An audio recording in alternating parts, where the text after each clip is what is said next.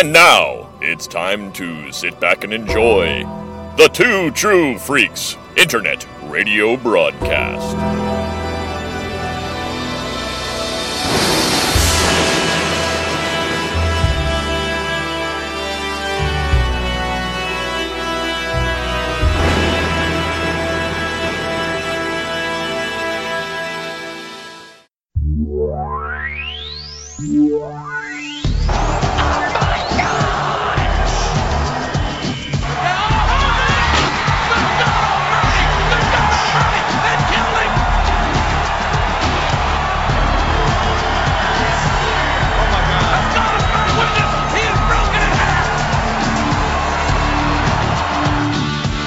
Chain Gang.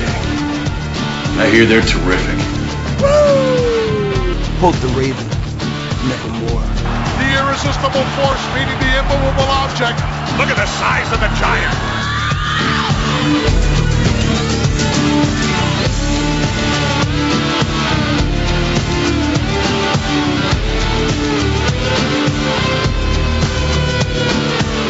People, if you can survive, if I let you, you will rest in peace. Give me a hell yeah! I said give me a hell yeah! Delete! Delete! Delete! Delete!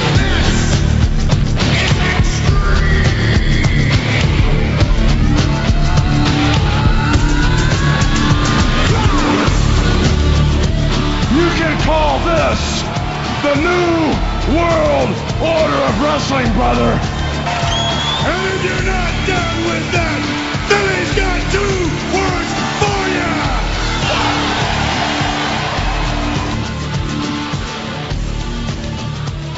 We are live from the Cow Palace. No, wait, hold on, Jay. We're not at the Cow Palace. We're not. Okay, wait. Oh, I know where we are. We are live at the Cobo Arena. No, we're not at the Cobo Arena, and perhaps just I should say we're also not at the Omni from Atlanta, Georgia either. Oh. And we're also not live. And the Sportatorium? We're not? No, we're not at the Sportatorium. We are not live.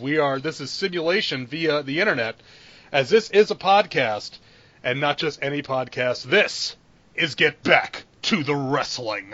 Finally, a podcast talking about professional wrestling here on the internet. I am your co-host, Mr. Luke Giaconetti. You heard my two broadcast colleagues hailing first from an undisclosed location.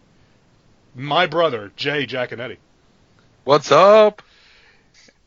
And my other broadcast colleague hailing from parts unknown. Oh, yeah. The hair metal hero, Chris Tyler. Oh, my God, I don't believe it. Sorry. Stop. Will you stop? Oh, my God, I don't believe it. He's damn near broken in half. There we go. RoboCop is ripping the door off the cage. My God! RoboCop's ripping the door. Arn Anderson don't want to mess with RoboCop. It's like, okay. But remember, wrestling back then was serious. Yeah. Wait, how about Arn Anderson hopping out of the back when he's hog-tied in his underwear? In his underwear. Yeah. And you know Arn's wife's home going, oh, Arn. Oh, Arn, what are you doing? We had that in his leopard print underwear. Leopard print. We had that triangle match, Tony. What was her name that time? What was her name? No comment. No comment. We had that triangle match, Tony. Tony, what was her name, Tony? Tony. The biscuits and gravy, Tony. Yeah. So, okay. Tony. Hey, fine. Yeah, but, so we're here on Get Back to the Wrestling, and as I said, this is a podcast about professional wrestling. Now, unlike a lot of podcasts out there, we do not intend this podcast to be let's watch Raw and SmackDown, then talk about what just happened and predict what's going to happen next week, and then we can come back and say how wrong we were.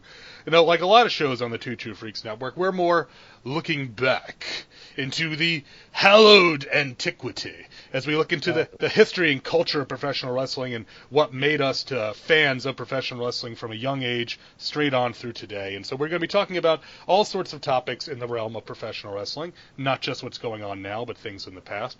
And we were kind of banding about ideas of what to do for this show, and a couple of different topics came up. And one that came up that we all kind of really latched onto and had a lot of good thoughts were, we wanted to discuss one of the age-old topics, the best singles wrestler never to hold a world title. And we had to put some limits on that because if you get a bunch of like Star Trek or Star Wars fans together, they'll start discussing minutia about things. Wrestling fans are a million times worse without hyperbole. And those of you who maybe don't know a lot about professional wrestling, I'm sorry.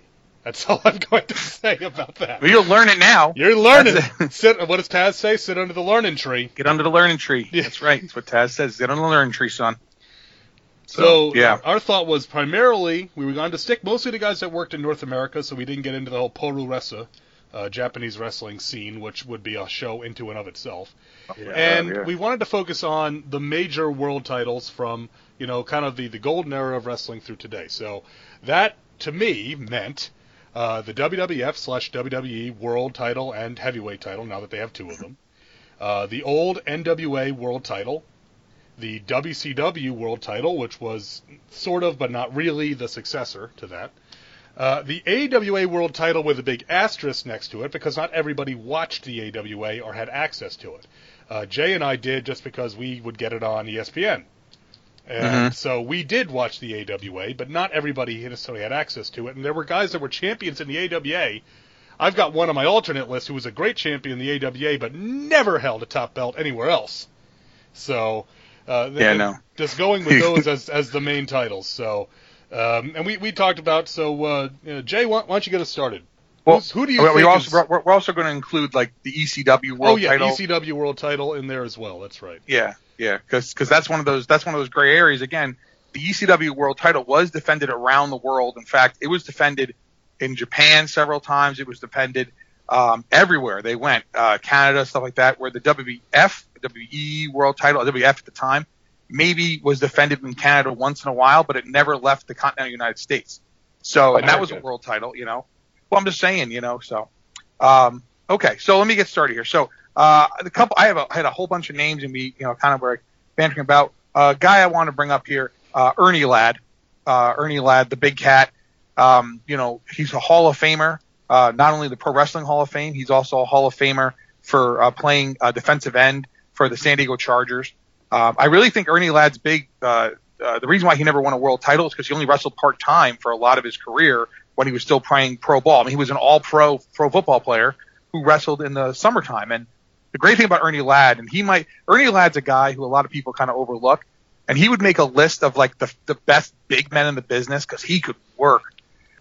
He never needed the title. I think that's more why he never got it. You know what I'm saying? Like even in a hot shot somewhere, he never needed a title on him to be a monster. He just was a monster. Yeah, and part of the thing with Ladd is that he mostly worked as a heel. I'm sure he got babyface's reactions, especially if he was in San Diego or well, that's why he didn't work there. He worked on the East Coast a lot. Yeah. And he was from Louisiana, but but Ladd mostly worked as a heel, and back then, yes, you did have heels that won the world title and stuff, but he was, he was not working with, if you're working in the NWA, you had a shot at being a heel champion, Yeah. But it did not so much in the WWF. That speaks to the difference though too. Sorry, not to cut you off. What I'm saying, you needed a heel champion in the NWA because that champion toured the country, and the problem with Ernie Ladd, and this is one of the reasons why Andre the Giant was. I mean, I know Andre technically won the belt for 3 minutes, but Andre the Giant was never a champion.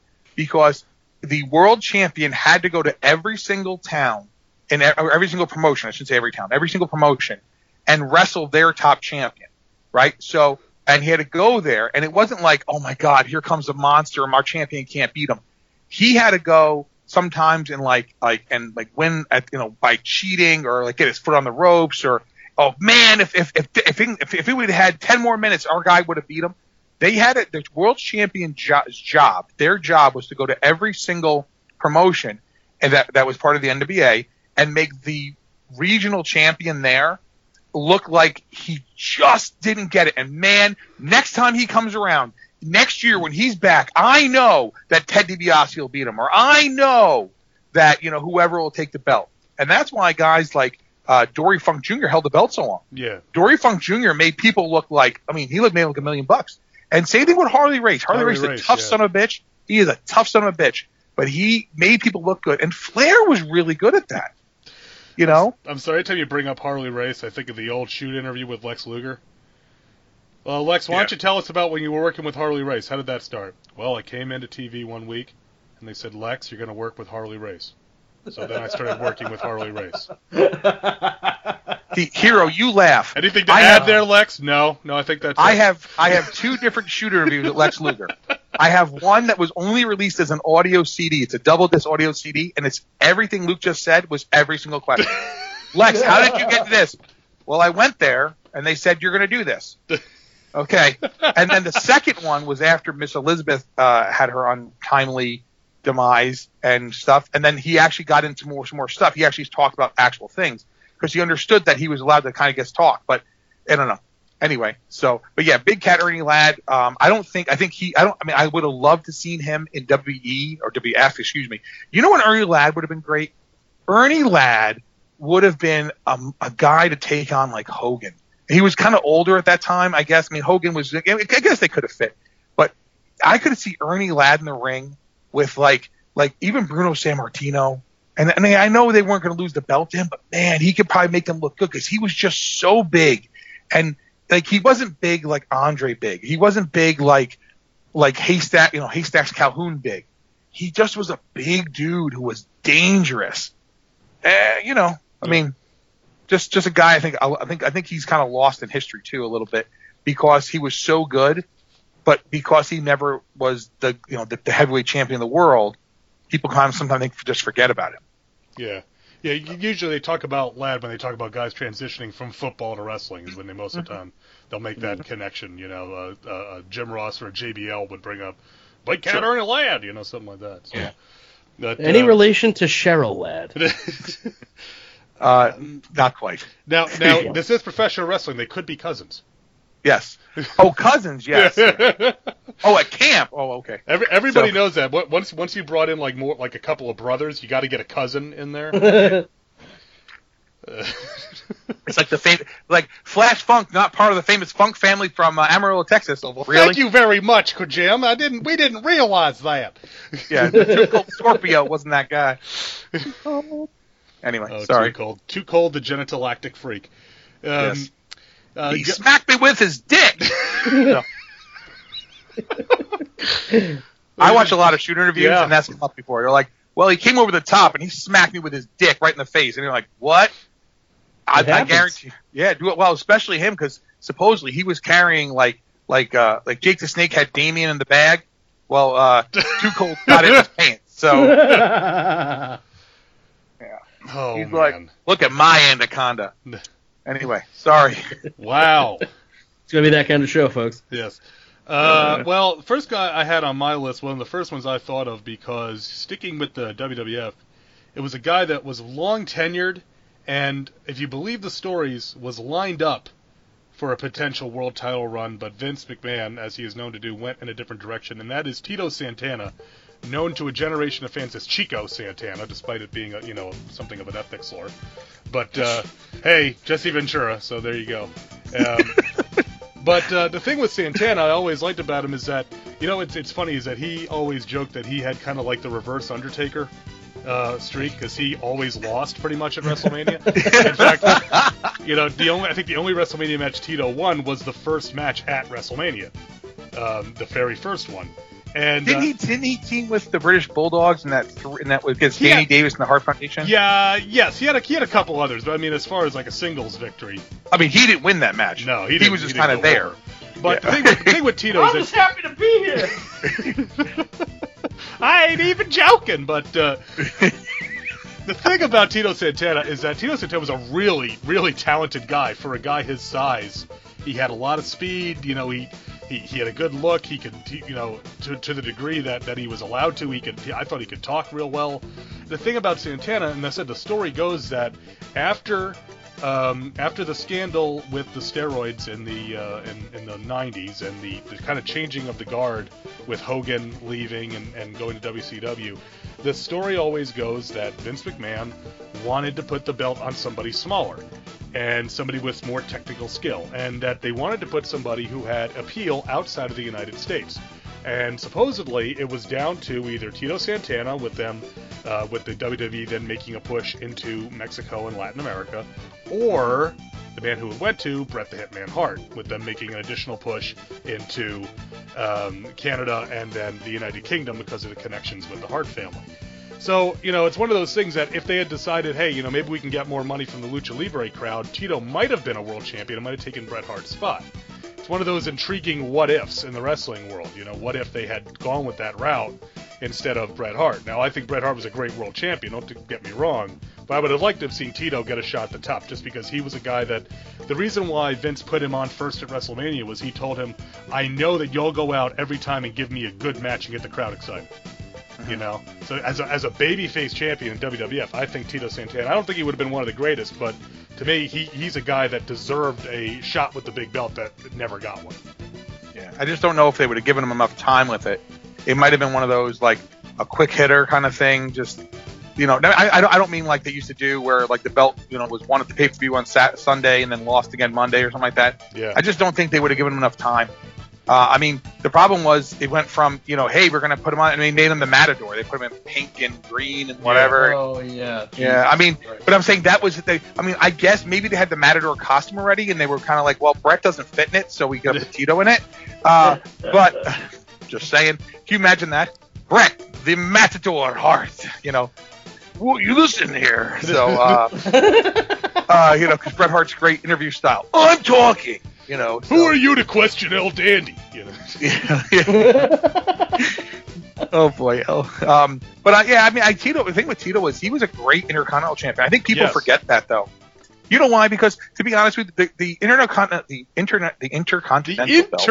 champion. Sorry. Yeah, no, not woo woo woo. The Savage and Honky Tonk Man. Yeah. Kind of dominate a lot of people's memories of the IC belt. Because let's face it, Savage and the Honky Tonk Man were the guy. Everyone kind of remembers that the Ultimate Warrior had it because he had to wait until he get the belt off of Hogan and whatever, But it's like, it's just hard because Tito was really good. Yeah. And I think what hurts it more than anything else was McMahon's expansion. The NWA still existed. Now, granted, we didn't see the NWA. We saw WE much earlier, or WF much earlier than we saw the NWA because we didn't have cable. Right? And it wasn't until we went over, I think it was at Grandma's house, right? We saw the Road Warriors for the first time, Ric Flair, and I said, this is what wrestling could look like? It doesn't have to all be like blue and all that stuff. Like, yeah. And Dad's like, well, that's Ric Flair, and I'm like, holy and the Road Warriors, of course, are, I think everyone, there are very few people I know who are real wrestling fans who don't have like a Road Warrior, like, oh my God, look at those guys. Right? Because even if you hated them, even if you're like, God, those guys couldn't work or whatever, you look at them, they just blow you away. And what you got in WWE, when you saw the Road Warriors for the first time, you're like, what? Like, the British Bulldogs were a great tag team. The Hart Foundation, a great tag team. But they didn't blow you away with their size. You know what I'm saying? There was a different kind of thing. And I think that's one of the problems, too. Tito, being in WWF, he could have, in the NWA, he would have been your U.S. champion. He would have been your national champion, kind of thing, like the North American champion. That's the kind of belts he would have held, because I don't think he ever would have been able to get to that top spot, because a face champion just never worked as well in the NWA. We just were talking about that. Yep. But I think Tito had enough talent to do it. And I think the other thing with Tito is, and this is something that some people forget, is that Tito, was such a good hand that they put him in things, and he didn't have to win. No. Like, he go out there and have a good match and not win. I always thought his best work was with Strikeforce. Well, yeah, that's what I was going to say. His work as a tag team guy also. It's phenomenal. Was great.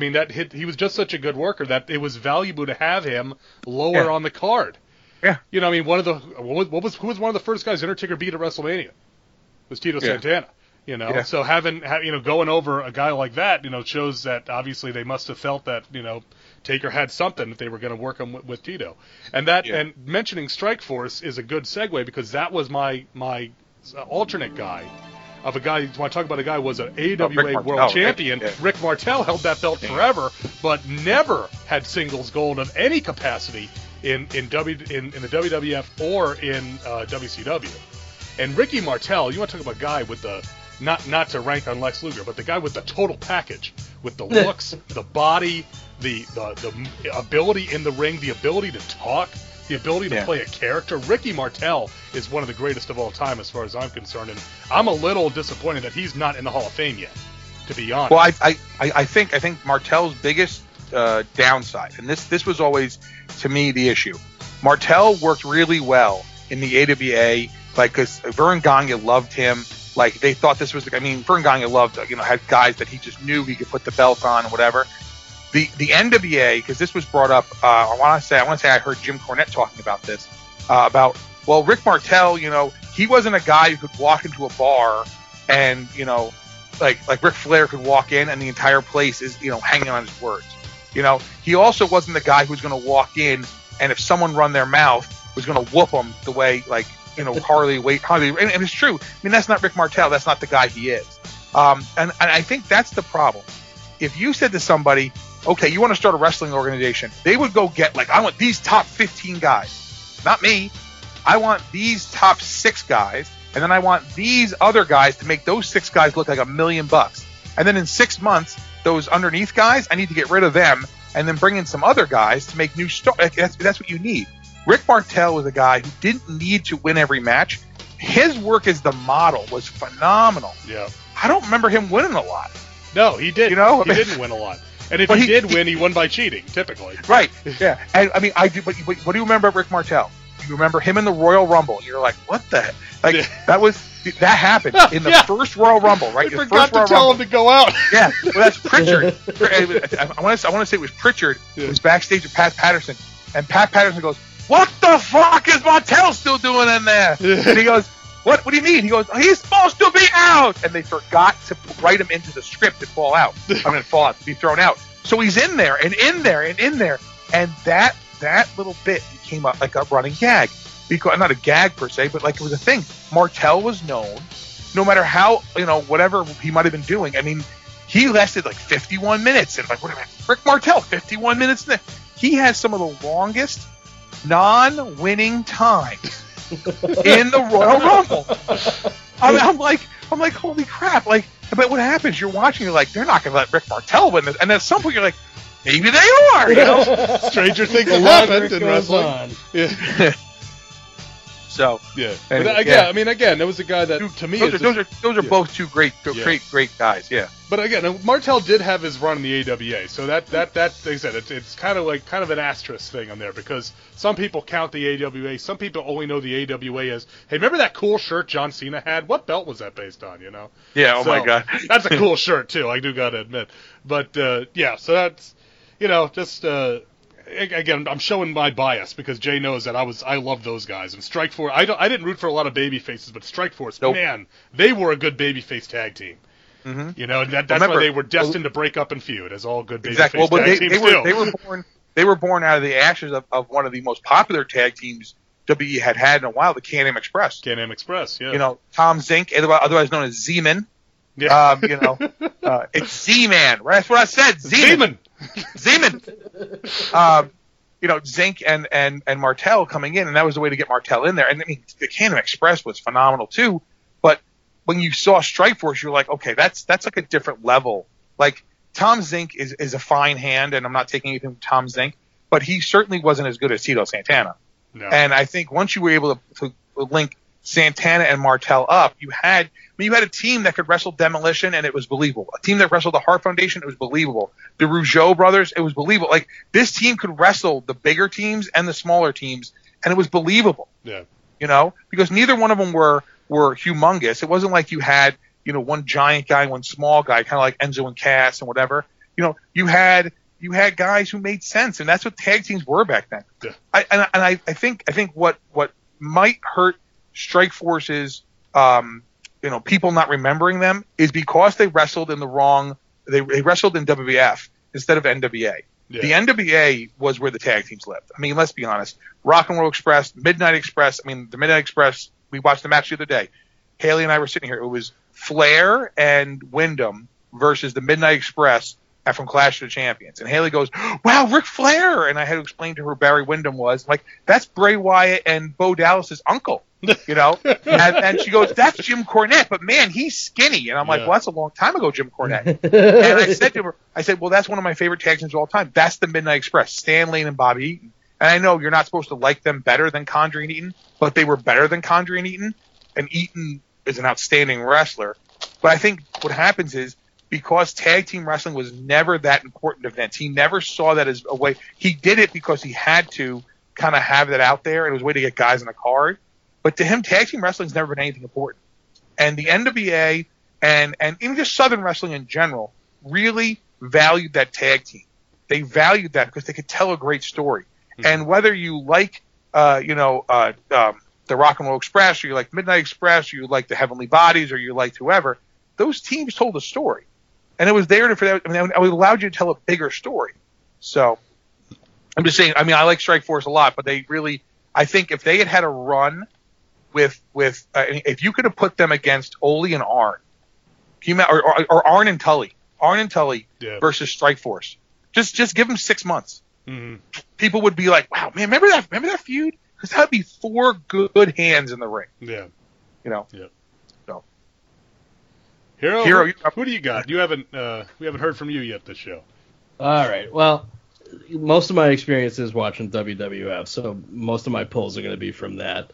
And it's I'm just going to go for what I think is the top one overall right away. Mr. Perfect. And I'm one of those guys that's always going to champion the heel champion just because it gets heat, like because you're waiting for somebody to beat that bad guy. But how could you not love Mr. Perfect? Everything about him was perfect. Yeah. I mean, it says it all right there. Heenan is the manager. Everything that he did, all the skits that everything that they did with Mr. Perfect was so perfect. That's going to come up a lot in this conversation. Yeah. He had the look. He had the in-ring ability. He could talk. He could really talk. Any of those skits that they did, he threw himself a touchdown. I mean, come on. Yeah, you don't get much better than that. No, you don't. He could do everything. Slap shot, touchdowns, running, everything that you wanted. Flip his pencil. How did that guy not? Think about that. Him flipping the pencil when he would do that. Those were live shots, and he would do that on Raw, and he would just tap it and flip it and catch it. Because he was perfect.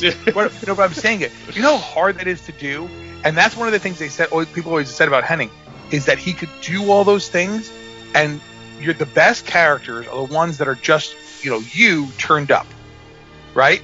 Well, he's able to do all these things because Hennig was a hell of an athlete, even, when he was younger, But the thing that I always liked his little mannerism when he'd spit the gum out and slap. Oh my God.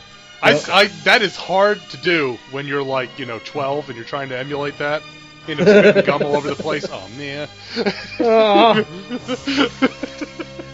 And again, Hennig's big thing is Hennig was the AWA champion, and he had a run there with the belt, but he was very young, and that's really what got him the job in WWE. And Vince was coming in, he was buying up talent, and the problem was, again, Vince's idea of what a champion he likes big.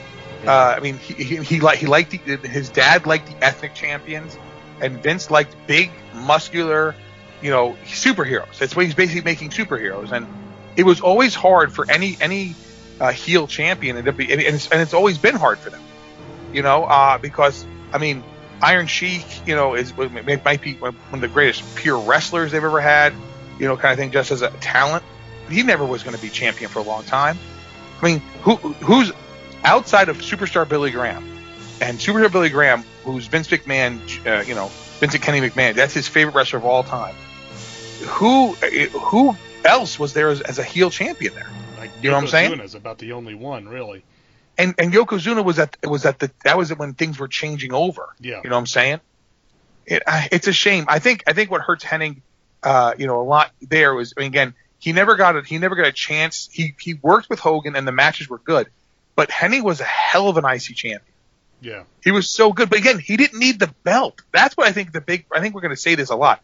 Guys who just didn't need the belt on him. You know, Hennig drew money. If you said it was going to be Hennig and, you know, and whoever, you know, Hennig and Hogan's, oh yeah, Hennig could beat him. You know, Hogan, man, he's strong, but Hennig's got, you know, he's Bobby Heenan, you know, he just, you know, you got to kind of believe it. So. Saved Wade Boggs' life, man. Yeah, well. Well, you Boston guys, I know that's. Oh, fuck Wade Boggs. Go Sox, but well then, yeah, he fell off the pedestal, right, when he went over to the dark side. It's okay. He had to win a title somewhere. So he went to the fucking Rays too. So who gives a shit?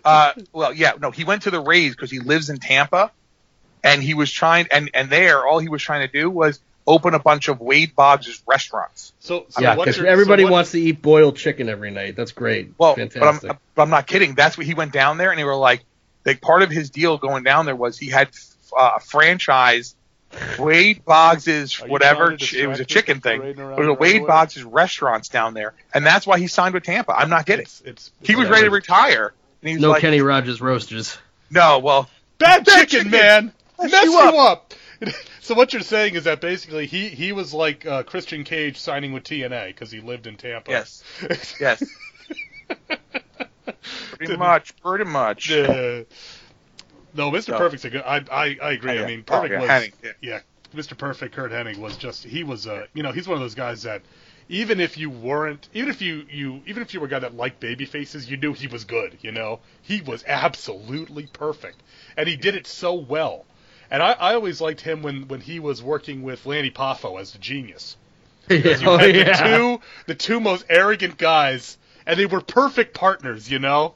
You had the guy that was, you know, the guy that was like the absolute just pure athlete who could beat you with his athleticism and his skill, and then you had the guy that was still a great athlete but would beat you with the power of his brain, you know? And yes.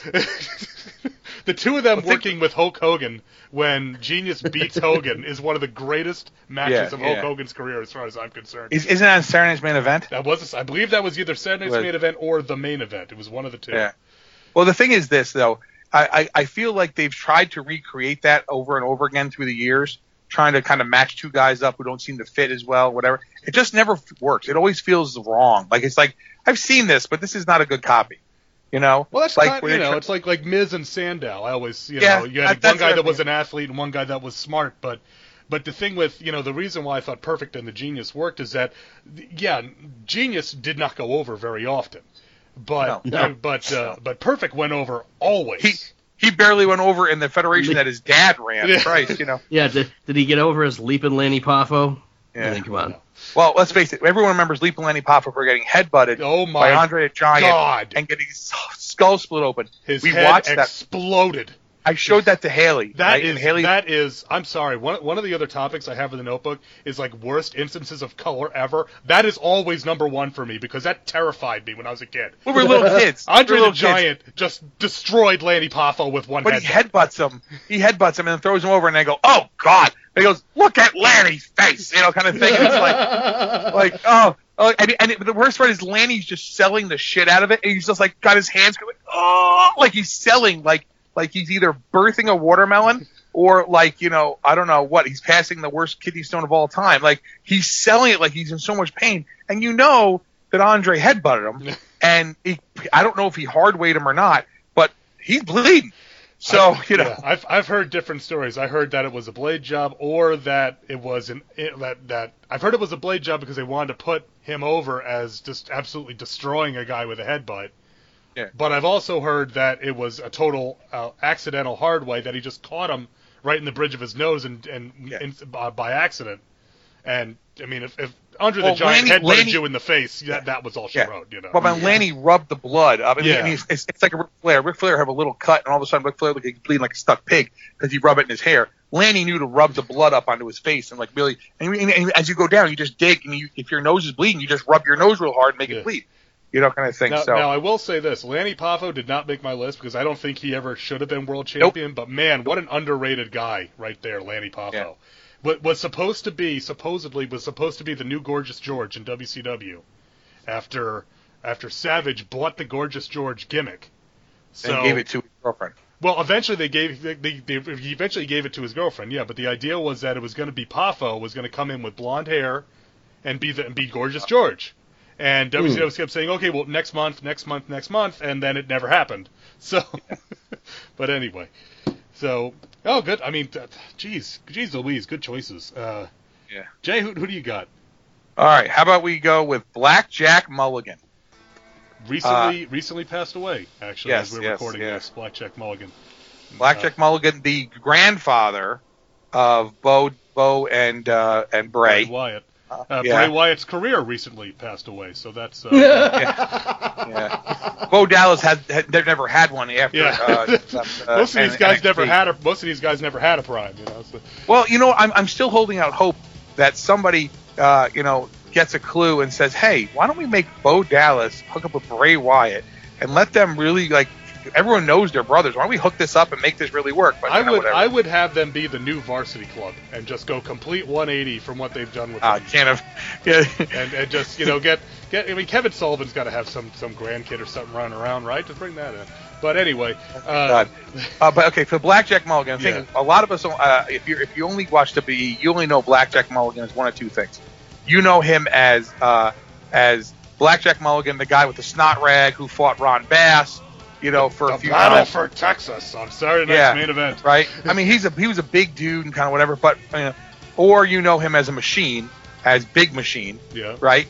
And let's be honest, Big Machine, Super Machine, Giant Machine, Hulk Machine, Roddy Machine, Animal Machine, Crusher Machine. The machines were. I loved the machines. I thought they were really freaking awesome. But I know some people are like, that's so stupid. I'm like, that's so genius, because at the time I had no idea who Super Machine was, because I didn't know who Bass Superstar was. It's Bill Eadie, who eventually was Axe. But I clearly knew who Andre Giant was. And I look at the other guy and goes, that guy looks big. He kind of looks like Blackjack Mulligan. It is Blackjack Mulligan. Right? But Blackjack Mulligan, obviously he is known as being a great tag team wrestler with Blackjack Lanza as the Blackjacks, and they were a great tag team. But Blackjack Mulligan, it's a shame because a lot of people only know him as the guy with the big red shirt on and the doofy overalls with the thing. Mulligan, if you knew him from the NWA days, the late 70s, early 80s, him and Flair, where he was part of the booking committee, and he was him in Florida and stuff. He was just like another big man who could just work. And it's funny because, again, being Barry Windham's dad, Barry Windham's one of those guys that a lot of people are like, man, Barry Windham, he was so good. Well, yeah, he was good. He was from a young age was learning. And the shame of it is that Kendall Windham just never was blessed with as much physical talent as his brother had. But you look at them and you're like, wow, man, Blackjack Mulligan. I mean, if you go back at his old stuff, another guy who I don't know if he needed the belt. I want to say he was like NWA North America, Mid-Atlantic champion a lot, stuff like that. But I just don't know if he needed the title. You know what I'm saying? But he would have been a good champion. I think you would have seen him. He's the kind of guy I could have seen maybe taking the belt for a run, especially when Flair, had the plane accident. And they were scrambling. I mean, they put the belt back on Harley, and Harley held the belt and stuff. But man, Harley and Blackjack could have been like a really good series of matches. Maybe start that like mid-May, let it run through the summer, kind of thing. Go down south with that. So, just a guy, really good guy who I think history's kind of forgotten about. And another guy that is probably better known as a tag team guy, the Blackjacks. Oh yes. I mean, you know me, I'm a sucker for a good outlaw cowboy character. I believe it or one of my favorites of the modern era is John Bradshaw Layfield, and I was first attracted to him as Justin Hawk Bradshaw doing a blackjack gimmick, with the lariat and branding the guys and all that. So I love a good cowboy gimmick, and he's one of the best. Well, he wrestled. Weren't they the new Blackjacks? Yeah, Blackjack Windham and Blackjack Bradshaw were the new Blackjacks. Because Blackjack Lanza, I want to say, is Layfield's uncle or something like that, or he is a relation to him. But and Mulligan had just some crazy stories. Like there's a story where he was he got attacked at Boston Garden, and a guy jumped out of the crowd and cut him in the leg. Mm-hmm. And he was fighting, and Gorilla Monsoon grabbed him and threw the guy. Apparently, the story goes that he threw him to the police, and the police thought it was part of the show, so they let the guy go. Oh yeah. Yes, I know the story now. Yeah. He had a match against Bruno Sammartino.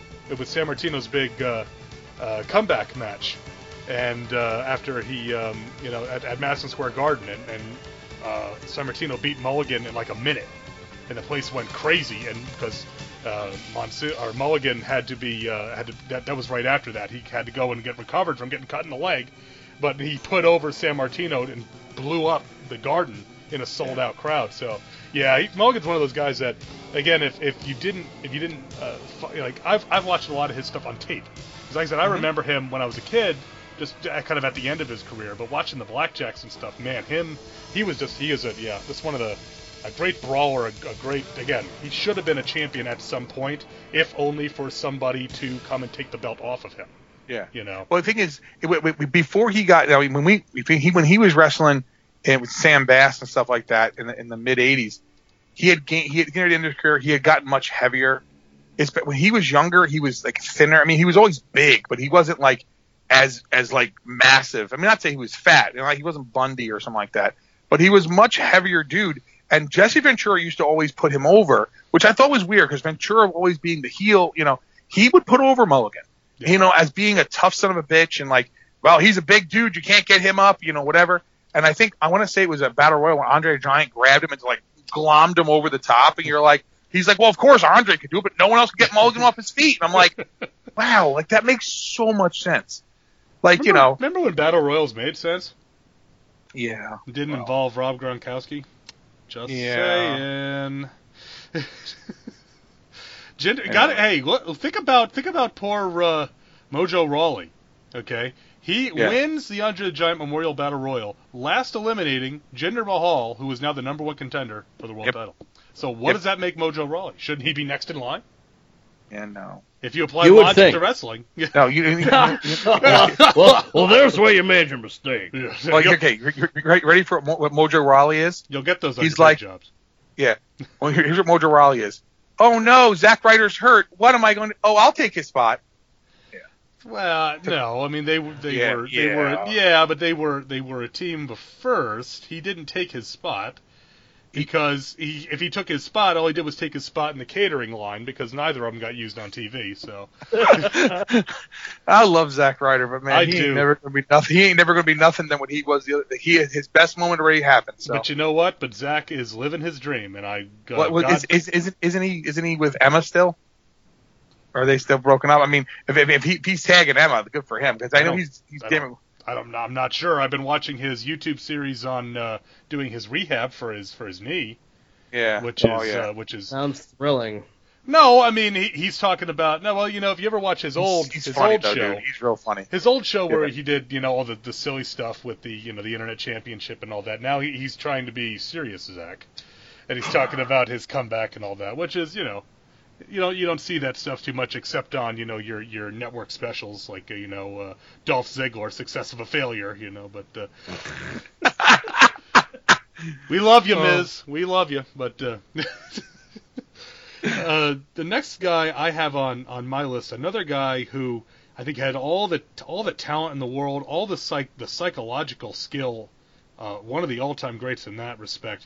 But a guy, again, never won the belt and probably never needed it, is Jake the Snake Roberts. One of my favorites when I was a kid. I always liked kind of the oddball characters anyway, and Jake was like the oddest of the bunch back then. And he was one of those guys that one of the things I always thought was great about Jake Roberts, when he was a heel, he would work against other heels. And as a little kid, that threw me. It's like, what? They're both bad guys. How can they be fighting? Because in WWF, all the bad guys all got along. Except Jake Roberts and Bad News Brown. Those were the only two that didn't like anybody else. How about Bad News Allen? I know you said Bad News Allen to do my eye. I was gonna say Bad News Brown like nobody. Yeah. So, I'm just gonna need some help finding the ring, but Sex Ferguson never was world champion, deserved it. But anyway, but Roberts again, you're talking about a guy with the great in-ring ability and the ability to tell a story, especially as a heel, you know, and the way that he would work. He could work with anybody. You know, and he was one of the when they made him a babyface, I kept on because he didn't really change that much, you know. No, it's one of those ones where he would still just Jake the Snake. Yeah, he would just be feuding with Ricky Martel or whomever instead of feuding with a babyface. He would feud with a heel now. But but again, for all that Jake Roberts has become this poster child for everything wrong with the industry, or for Diamond Dallas Page saved his life or whatever. To me, he was just one of the absolute best of his era, and a guy that I don't know that he ever could have carried a promotion, but it's still one of the one. He just stands out to me as a guy that probably should have won the big belt somewhere. You know, coal miner's glove in a pole match notwithstanding with Sting. Yeah. You know, but I'll be honest with you. I think again he's another guy. We're mentioning these guys who are great wrestlers, but a lot of them it's like I don't know if they ever needed the belt. No, that's a legitimate statement. It's a legitimate criticism. It's like, well, you know, did Andre the Giant ever need the belt? You know, we could always argue, did Undertaker ever need the belt? No, except at the very beginning, and then he only held it for a day anyway, and then you had to make him. You had to make him. Jack the Tunney. You know, Jack of the Tunney. It turns out he's actually been dead for several years, but yeah. The other thing with Roberts is I always thought Roberts was. I mean, I know he didn't change a lot, being a heel to a face or whatever, but him as a heel was always better. Yeah. Like, you know, when you're just like, well, you know, because he's kind of a face, and you're like, I mean, you don't want to. Like, he's a snake, so you just can't trust him. I mean, like, but yet as a face, you can trust him. Never trust a snake. But I'm saying he would do the heelish stuff even as a face, but you're still like, I kind of like him always better as a heel, you know, kind of thing. And that's why I always thought it was funny that's who Steve Austin beat to become the King of the Ring and start Austin 316 was Jake Roberts, because Austin was the same way. Whether he was a babyface or a heel, he behaved exactly the same. It's just who was he beating up? You know, who was he spraying down with or throwing a belt into the river for? Yeah, one of the greatest Intercontinental Championship moments of all time to me, throwing the belt in the they were in St. Louis, I think, and he threw it in the river. It's like, my damn. Yeah. But anyway, I mean, the thing is, the guy, again, like exactly, a guy like Steve Austin, when Steve Austin found himself. You know, and he found his voice there in WWE, and you know, the Stone Cold character. I mean, it became revolutionary. But even a guy like Steve Austin, you know, when he was in as Stunning Steve Austin, or as one of my apps, I mean, I know he only did it for a couple weeks, but Superstar Steve Austin was awesome. Fucking Superstar Steve Austin was like, brother, let me tell you. I'm like, oh my god, like, because we're watching this, and you're like, I think that man is having like a nervous breakdown. Like, he looks like he's. I'm looking like watches. I want to say, was it Christmas time? Yeah, it was. I want to say it was around then. Yeah, and he was just losing it. Well, I'm saying is because we used to record ECW, because ECW was on 2:00 in the morning, and we would tape it. And I want to say it was probably Christmas morning. We were watching a couple episodes of ECW, or maybe it was the night before. I had a VCR in my room, and we were watching ECW, and I want to say, you know, he's just having it, like, basically having a nervous breakdown, and Joey Styles goes, "That's Steve Austin," and it's just like as much as Pillman's breakdown in ECW, you know, the crazy stuff that happened there, right? It was insane, but I mean, I think Pillman was ahead of his time with a lot of that stuff. The Steve Austin, Super Steve Austin stuff, I mean, I know, like, I was like, man, he could win the title, he could be the champion here. Like, who the hell would have known you were looking at Stone Cold Steve Austin? You know what I'm saying? Like, I mean, Stone Cold Steve Austin became a different level of guy, and I think that's what's hard. It's really hard to kind of look at a guy and say, that's the guy. Like, think something has to catch. And, I mean, when you look at The Rock, you know, as Rocky Maivia, you know, kind of thing, Dwayne Johnson when he was, you know, you think, well, this guy's got a lot of physical gifts, but who would ever figured he'd become The Rock? Well, he's the same funny. With The Undertaker. I mean, come on. Yeah. Me and Mark Callis, it's like, that is the most generic gimmick ever. Oh, yeah, well, right? Mean Mark, he was Dan Spivey's partner. That's all Mean Mark was, you know. Well, okay, so Mean Mark. What does that say? Okay, well, ready for this. So Mark Calloway, who was wrestling as Kane the Undertaker, Kane. He was wrestling as Kane, basically, which is funny, but spelled differently in Texas. It was Big Red. He wrestled as also. What happened was that was it. That was Sid, when he was working Western Kentucky, right? He was Big Red. Yeah, Big Red. Well, he was wrestling in that, he was wrestling in the Texarkana area. And what happened was Sid Vicious was quote unquote hurt because he felt the softball was more important, and he left for softball. And they said, "Shit, we need somebody." So they said that Jim Cornette. I forget who told Cornette about him, and because Cornette was on the booking committee, they said, "We got a guy." And he goes, "All right, well, whoever, send him." And they sent him to Atlanta, and in walks Mean Mark, right? And they're like, "What are we going to call him?" And I think it was Terry Funk was on the booking committee. He goes, "Why don't we call him Mark Callis? Because he's callous and doesn't care." You know. What happened to poor Terry Funk? Yeah.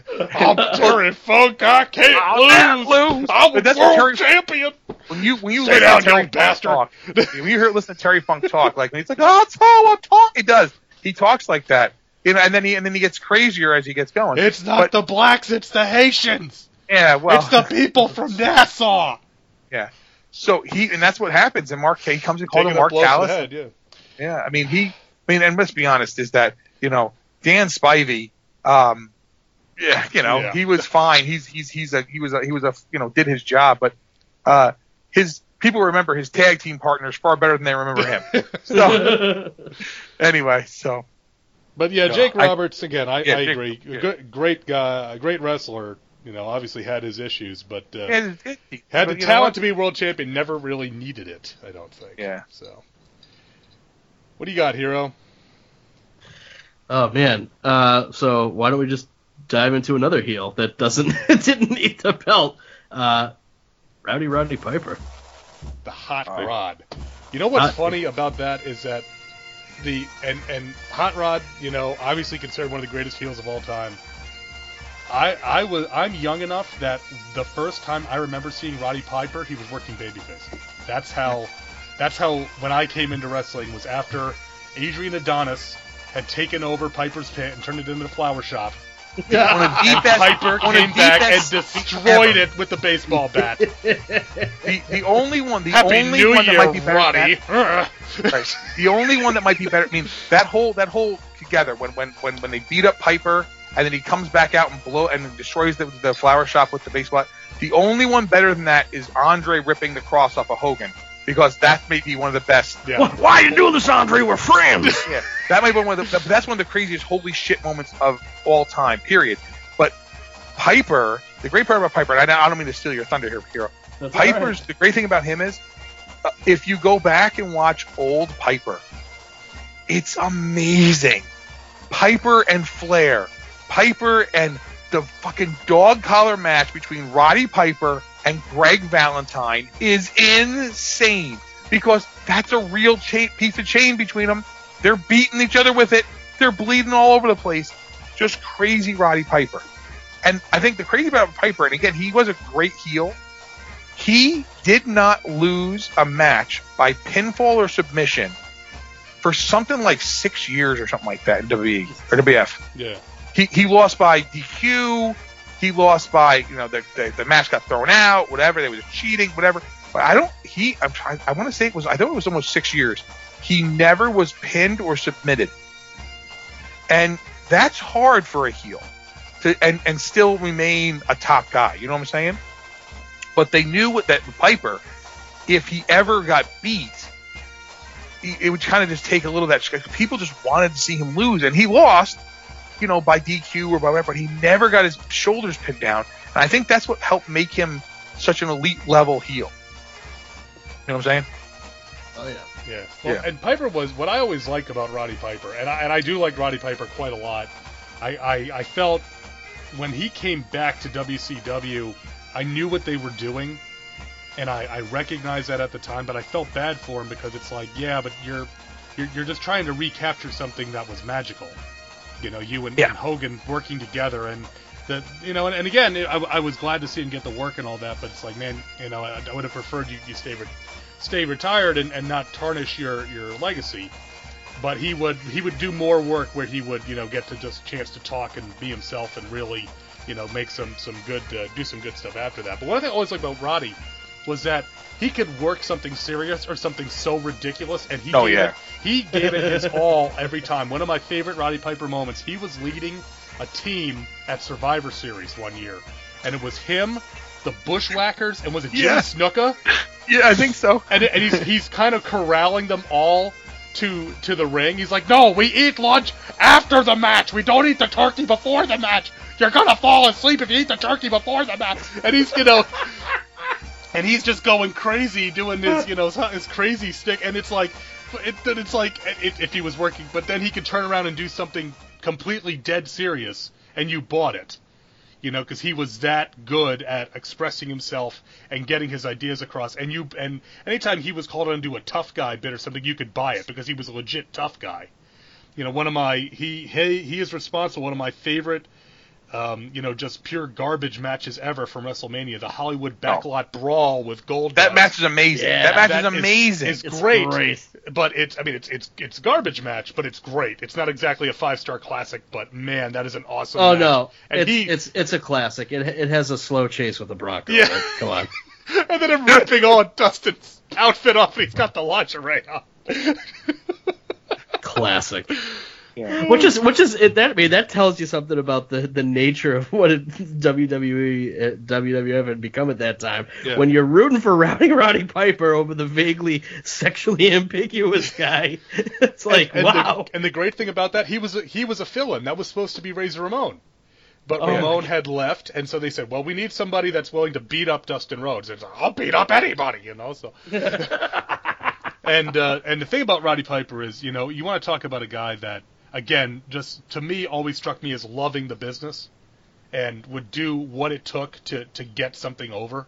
Even when he was in WCW, he would do things like there was a whole bit with him and like Dallas Page and stuff against the New World Order that it was like, Roddy, you don't need to do this. You could come out and work a match against Hogan or one of the other top guys once every 3 months, and they'd still pay you. But you're out here, you're trying to get the show over and get the young guys over and all that.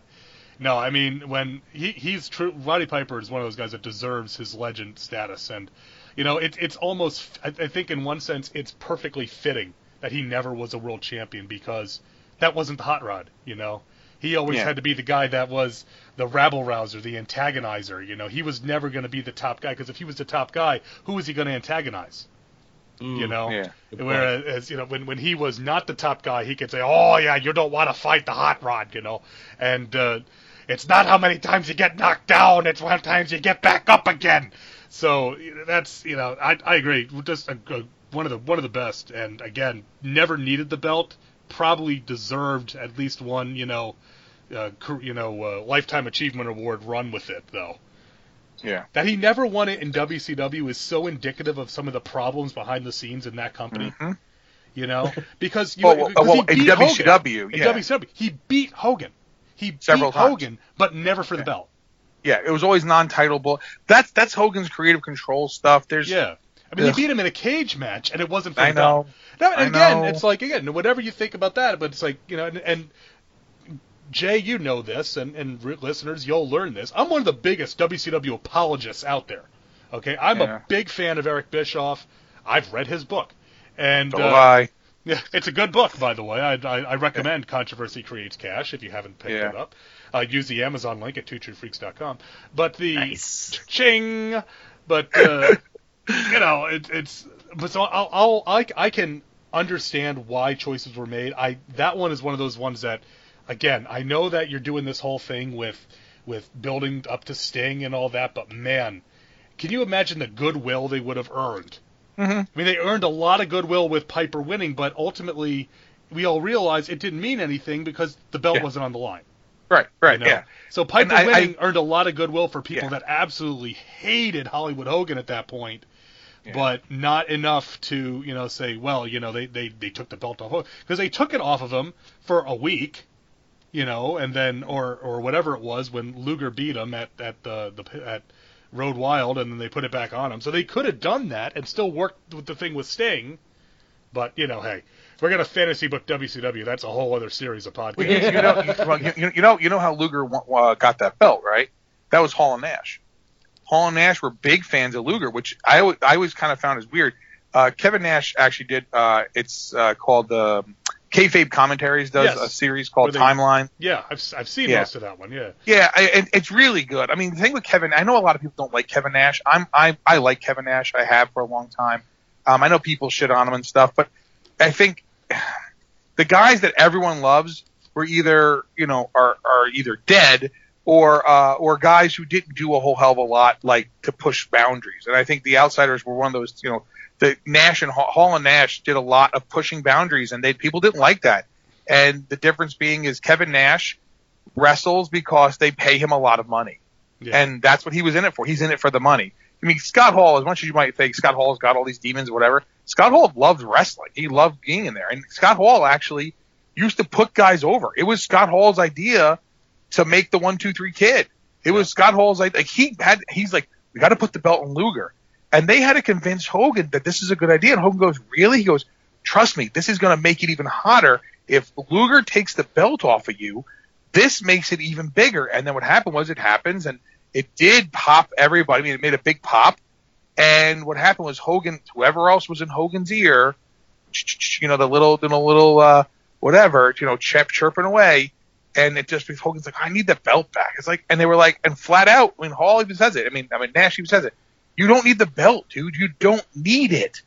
You're Hulk Hogan. You don't need to be champion. We'll cheat and get it back, and it'll work, but you can't just take it off. And his creative, Hogan was just a mess. I mean, I don't know how on the level he's ever been about a lot of stuff, but he was a real mess there.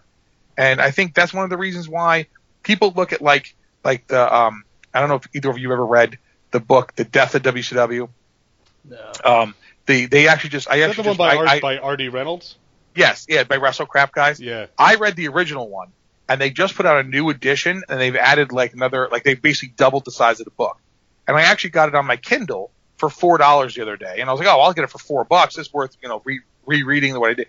And they go into a lot of depth about that stuff. And I'm not always the biggest Eric Bischoff fan, because I don't like some of his booking ideas, because my idea, how I book and how he books, doesn't always jive up. But I can't say that I hate everything. I mean, there's a lot of stuff that worked. And bringing Piper in, I think bringing Piper in was a much better idea than when they tried to bring Warrior in. Yeah. Warrior came in, what a fucking clusterfuck that was. Like, and that was, who, wasn't it Hennig? Who got hurt on the trap door? Davey Boy Smith. Davey Boy Smith, thank you. And Davey Boy Smith and one of the Viano brothers also got hurt on that stupid trap door. Yeah. And it's like, the collateral damage here alone from that stupid Return of the Ultimate Warrior. Ugh. They would have been better off bringing back RoboCop. So. Well, or Chucky, Yeah. Or the Demon. Wait, they had him. Oh, Dale Torborg. But yeah, I'm right there with you on Hot Rod. Just Piper's great, man. He's one of the things never came to pass was they were supposed to work an angle with Raven and Roddy Piper.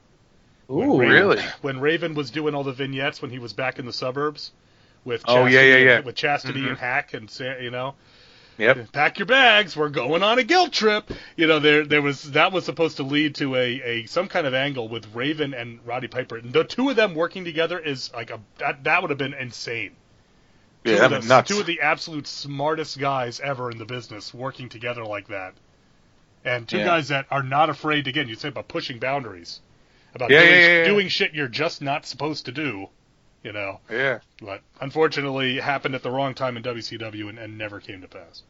All right, so it's me. I think I'm up, right? Go for it. Okay, so I was going to go with another older guy, but I think I'm going to mention somebody who I think the consensus is that this guy was going to become world champion. And I don't think anyone will argue that he would have been world champion had it not been for his car accident. And that's Magnum TA. Mm-hmm. Terry Allen, unfortunately, nearly killed himself when his Porsche, he got in an accident in his Porsche, I think 2 minutes from his house. It was just wet roads and he just was going way too fast. And And it's a shame because I think Magnum TA would have been. I'm not going to say he would have been Sting, but he would have been the guy to wait when there would have been no like he would have been the guy in the mid the mid 80s who would have been the top guy. Him and Flair going back and forth with the belt. Basically, he would have had Nikita Koloff's spot. Nikita Koloff took his spot because him and Nikita Koloff had an amazing feud. And any of you younger listeners who has like, who the hell is Magnum TA? Magnum TA, like who the fuck is that guy, right? Go watch Magnum TA versus Nikita Koloff. You want to talk about like a feud? I mean, that was just amazing. In fact, Magnum TA versus Tully Blanchard was that Starrcade? Oh, what Starrcade is that? Where they're in the cage when he takes the chair in the I Quit match, and he's gouging his eye out with the leg of the chair. Like, just insane crap. That was Starrcade 1985. 85. Okay, thank you. But I'm saying, just go back and look at his stuff. He was good. He was really good.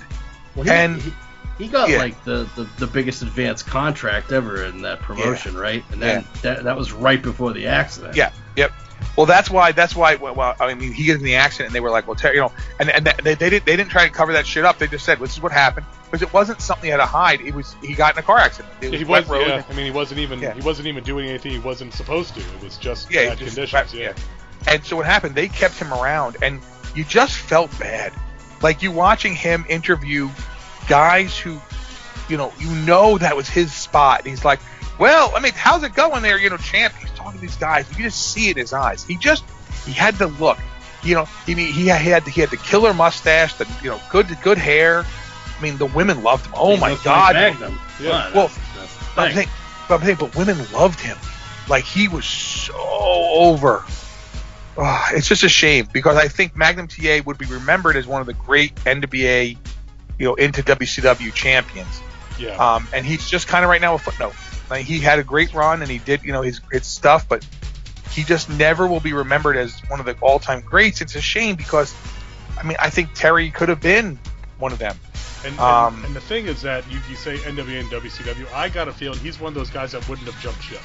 He would have been like Sting. He would have been, like all those, the diehards that maybe would have gone over to WWF for a year, but then he would have come back. He always been an NWA guy. Mm-hmm. He'd have been one of those stalwart guys defending against the New World Order. One of the older generation guys. He would have been teamed up with with Flair and Anderson and Sting and Luger. And he wouldn't have been wrestling so much, but he'd be out there with them, kind of thing. Right. But yeah, I mean, a guy like you said, just had again and again. I don't mean to rank on Lex Luger, but again was the total package.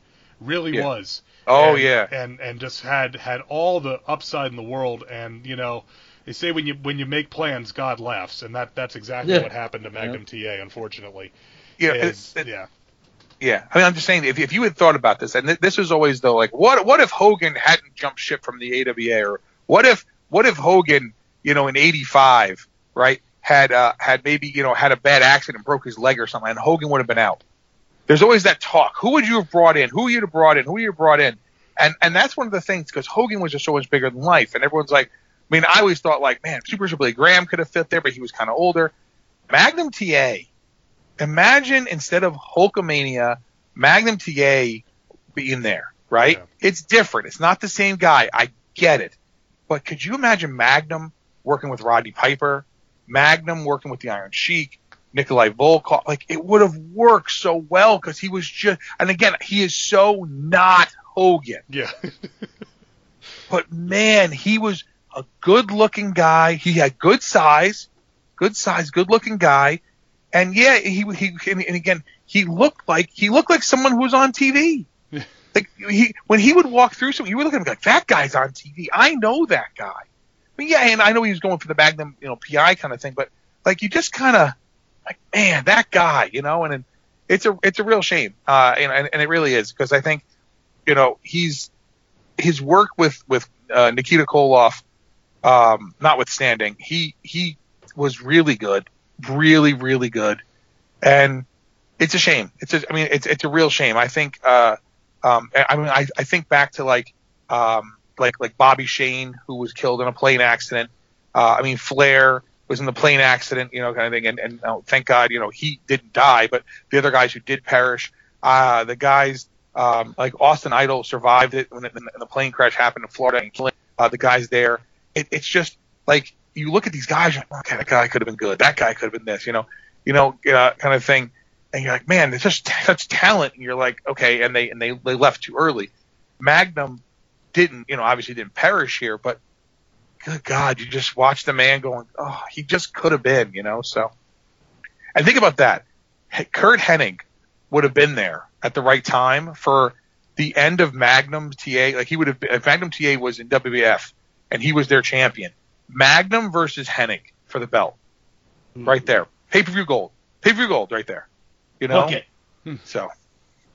Well, or that, or even Rick Rude. I mean, Rick Rude and could you imagine Rude? I mean, because Rude did his thing, whatever. But Rude and Magnum together. I mean, just good wrestlers, guys who knew what they were doing. So anyway. All right, LP, you're up. Well, I'm gonna go with another NWA WCW guy who also made quite an impact in the WWF for the short time he was there. And again, another guy whose career unfortunately was cut short much too soon, and that is Flying Brian Pillman, who, one of the, you want to talk about a guy that could work babyface or heel, one of the greatest pure white-kneed babyfaces of all time, as Flying Brian transitioned into, as far as I'm concerned, the innovator of the true loose cannon gimmick. As is he the bending of reality into the story aspect when he became the Rogue Horseman and then the loose cannon in both ECW and WWF. Eric Bischoff tells the story that the whole idea with the Rogue Horseman / loose cannon was that they were going to let him leave and go build his character up in ECW with the idea that he would then come back. And instead he signed with Vince, and they didn't quite get to do it. So, but you know why? Because they let him out of his contract to go do it to make it look real. Right. They let him break his contract with WCW. He goes, yeah, it'll be good. I'll break my contract. Everyone thinks it's real. He worked them so hard. Yes. But a guy, again, you talk about got into an accident in his Hummer and had his ankle fused and had to completely change his style, but was again just a monster worker, and really kind of paved the way for the what would eventually become the Cruiserweight division in WCW. Really started with Brian Pillman back in the light heavyweight championship days. And one of the early contenders for the Cruiserweight Championship was Brian Pillman. He was one of the reasons that Bischoff got the idea to bring in smaller guys from both Mexico and Japan, because the idea being, well, if you get a smaller guy against a bigger guy, people are going to not really buy it. But if we get a smaller guy against a smaller guy, that's something that's be more reasonable, and we can work different types of matches. But Pillman, from his time, especially as a babyface, when he was in that late 80s, early 90s in WCW, just had great matches with everybody. Anyone he worked with he made him look great. Whether it was a bigger guy than him, a guy the same size as him, he made everyone look great. And he had the looks, he had the charisma, he had the personality, and in his era, the high flying moves that he did were just astounding.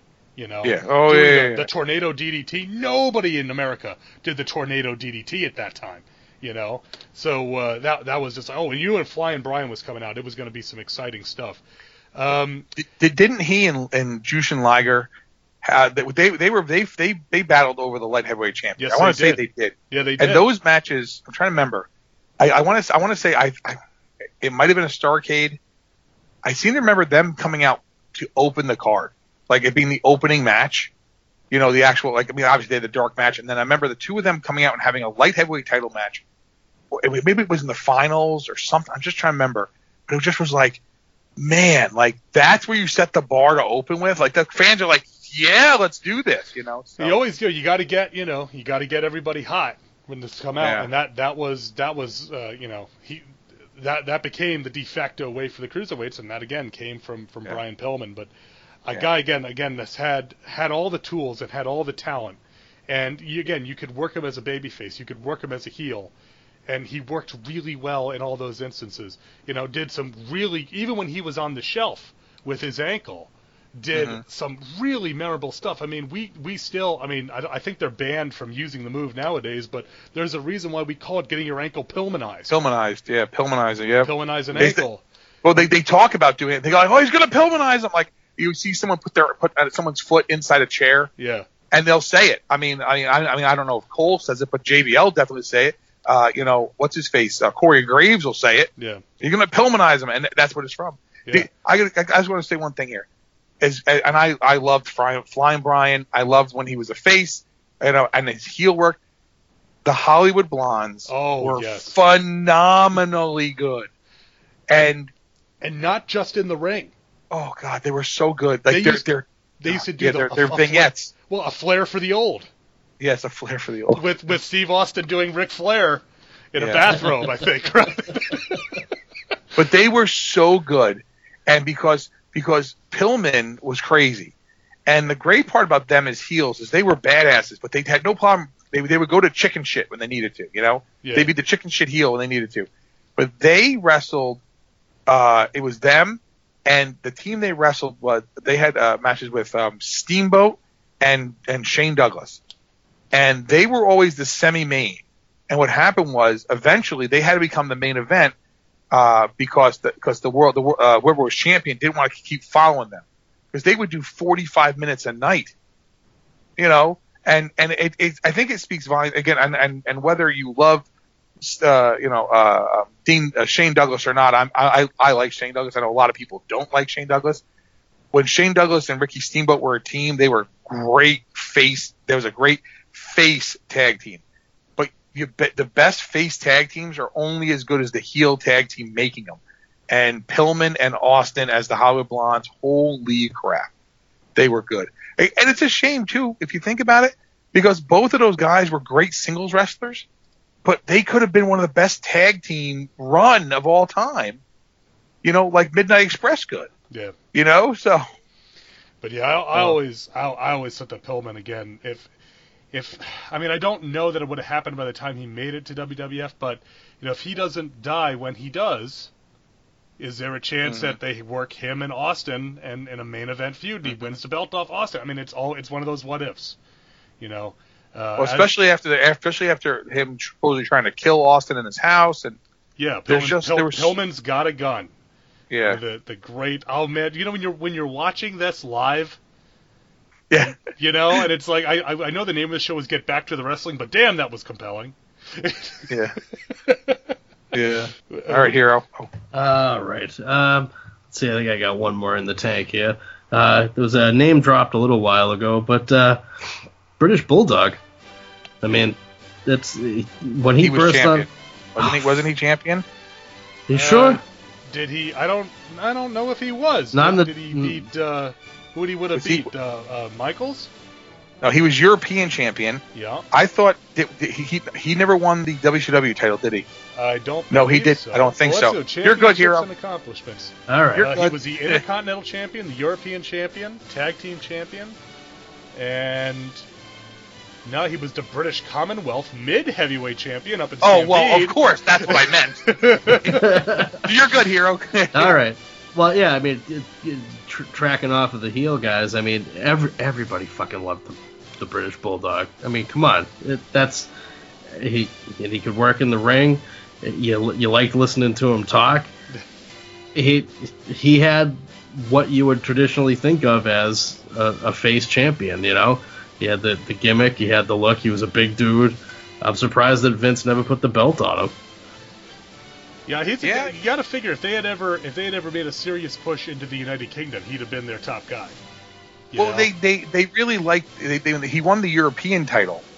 No, not the European. He won the European title at one point there, but he won the IC belt off of Brett at Wembley Stadium. Yeah, which was pretty freaking big. Yeah. Yeah, it's huge. I think the issue with the British Bulldog always was this, is that his interviews just weren't, because his accent.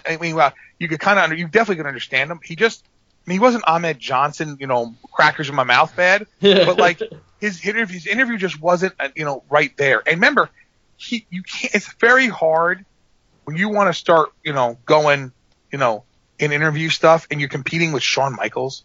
I mean, again, I know Luke may not love Shawn Michaels, but man, could Shawn Michaels talk. Shawn Michaels could talk. I'll always give him that. Always could talk. And he certainly could talk in Vince McMahon's ear. That's why he won the European Championship over Bulldog I'm pretty sure, in the United Kingdom. So, yeah. Well, see, that's the thing. All you have to do is you just pull out Matilda, and she'll do all the talking for you. I love People love dogs. She was awesome. You know what's really funny is, and people think about like the British Bulldog, and like a lot of people remember him with the way he's really jacked out of his skull, and the with the dreadlocks, or when he came back wearing the really tight jeans and the crew cut, short haircut. Yeah, he used to be like a middleweight kind of guy when he was part of the British Bulldogs with Dynamite Kid, and people remember Dynamite Kid as being this, and Dynamite Kid's phenomenal. If you go back and watch Dynamite Kid and Tiger Mask, the stuff they did in Japan, or Dynamite. In fact, there are matches from Japan that I have here. Dynamite Kid versus Davey Boy Smith, just phenomenal matches, and no one even knows it. No one even has an idea because they think of Davey Boy Smith, and you think of being part of Sting, Sting's crew of guys in WCW with the really long hair, being part of the Hart Foundation. Later on with Bret Hart, it was the anti-American movement, but his early stuff that is not often seen. He was a great wrestler, but I think again what hurt him most was his size when he was younger, because he wasn't huge, and then he got huge, kind of thing. But he was huge at the wrong time. I think we were kind of getting into the Bret Harts and the Shawn Michaels and let's be honest, the Clique was very powerful. And Davey Boy wasn't part of that, although he, to be honest, he was fucking Sonny. So hey, good for him. Yeah, but a lot of guys were doing that, Well, the thing was this: everyone thought it was Bret who was fucking Sonny, and it wasn't. It was Davey Boy. Yeah. And Davey Boy rode, and this is one of the things. I mean, I love Chris Candido, and it's a shame that he died, and I really feel bad because he was taken advantage of a lot of it. But sometimes I wonder if it was how much of him just not wanting to see it. Yeah. Davey rode with them. He rode with Sonny and Chris forever, and Sonny was just fucking him. And I'm like, God damn it, kind of thing. Like I just don't want to hear any. I hate hearing stuff like that, and not hearing it like it's Sonny saying it. Because I was doing, I mean, we all know she shacked up with Shawn, and Shawn Michaels wanted to marry her, and then they were like, I'm not sure, and then they break up, and then Shawn Michaels meets the Nitro girl, marries her, and whatever, and that's all whatever. But it's like, you just, you feel bad for Candido, but that aside, kind of thing, whether he was, having, sunny days ahead or not, Davey Boy Smith, just talent, just a lot of talent right there. You want to talk about the reason why, in my mind, Smith and Michaels are always linked is that one Royal Rumble. They were 1 and 2. Oh, and you want to talk about just a great performance for a guy his size at that time also. He's not I mean, he was one of the biggest guys in the match, and he went over an hour.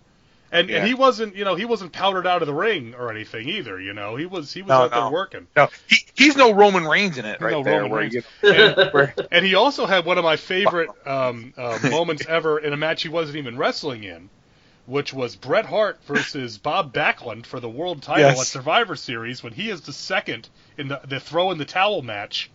Yeah. And he is chasing Owen Hart around the ring and brained himself on the steps. And knocked himself kayfabe unconscious for like 20 minutes. Remember, Owen is like shoving him out of the way at one point. Yes. Yeah, he's out. He's pretty much, go look at it. There's brain damage happening when he hits the So the match also has Owen Hart cleaning his ear at one point. Owen Hart looking on. Yes. Oh, that was the greatest match ever. Just Bob Backlund and Stu Hart and Helen Hart and throwing in the towel and Arnold Scotland. Oh man. But Do you want to do another round of them, or do we want to just start throwing some names out? I'm just going to start throwing some names out here, just some quick hitters. I mean, I'm going to put one out there, one of my favorites, Paul Orndorff.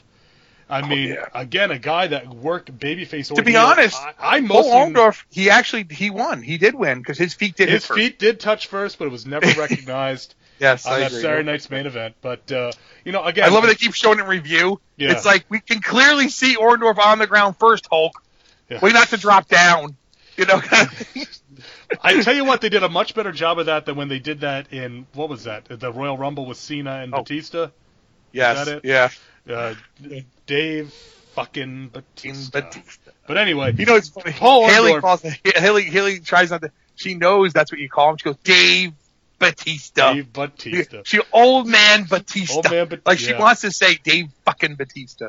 Sorry. I love how now everybody loves Batista because he plays Drax. It's like y'all hated him just like the rest of us before that. But anyway, I don't want to talk about Batista. God knows I don't want to talk about Dave falling my ass bomb Batista.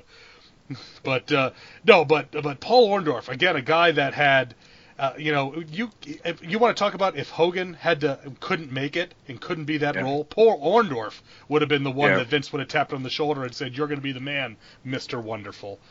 So that again, just one of the best as far as of the look alone. I mean, Mr. Wonderful had such a great look and a great presence in the ring.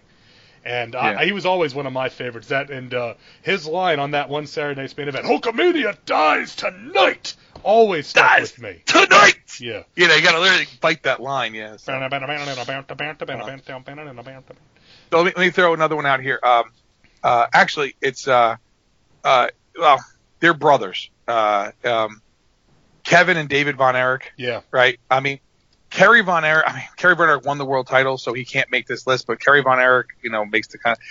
Kerry Von Erich had the look to be the Hulk Hogan place. The problem was he just didn't have any. I mean, I love Kerry Von Erich, but Kerry Von Erich had a lot of demons and not a lot of brains all the time working for him. David Von Erich, unfortunately, again, whether you believe he overdosed on drugs or he was sick or whatever you might believe, David Von Erich, I have a feeling, was supposed to be in line eventually to be world champion. That was supposed to be his spot that Kerry eventually got the belt. You know what I'm saying? And to be honest, I mean, you're a huge Kevin Von Erich fan. I know that, but Kevin Von Erich, man, was just so ahead of his time. Yeah. Again, much like Pillman, he was ahead of his time with the way that he worked. But again, he could also work against anybody. He could go in there against Iceman Parsons or Michael P.S. Hayes or anybody that he would work against and John Tatum. I mean, any of those guys in world class, and no matter what the matchup was, he looked good and he made his opponent look great. Of course. And Kevin Von Erich, he was on my list as well, and just a great guy, and I was glad to see him a couple years ago at the Hall of Fame ceremony for the Freebirds, to come out there and see that Kevin's still doing okay. That the demons that have really haunted his family haven't ruined him yet, and that I wish him all the best and continued health and happiness, and that the wrestling industry maybe can give something back to him at some point, since it's taken so much from him. Right. But exactly. Kevin Von Erich may actually be my favorite babyface of all time. Just a great white knee babyface guy. Yeah. And I say this, and I say I don't root for babyface, and I keep coming with examples, but most of them are heels that became babyfaces. The thing is, the Von Erichs, though, like, they were different kind of thing. Oh, they were rock stars, man. They were beyond rock stars. I swear to God, like, they had to have sex 12 to 13 times walking to the ring, each one of them, because and the thing is, the Sportatorium was this little podunk piece of shit, disgusting place. But it fucking looked like the only place you wanted to be on a Friday night, because everyone in Denton, Texas was there. So, anyway, and I know we had talked about this off air. Well, Hero, you had a guy you hadn't mentioned yet. You had him on your list. This is the first guy you said to us. Oh, Jesus. I can't even remember now. Ted DiBiase. Oh, yes. $1 million man. Now, making his summer home in Hyannisport, Massachusetts. DiBiase intro ever. Yeah. DiBiase was actually in line to win the world title. And there's a rumor that he was going to be champion. And what happened was, and again, this is hearsay and whatever, but he was working Mid-South. He was working for Bill Watts. And it had been said to him, "Hey, kid, you're going to wind up." It was at the national convention.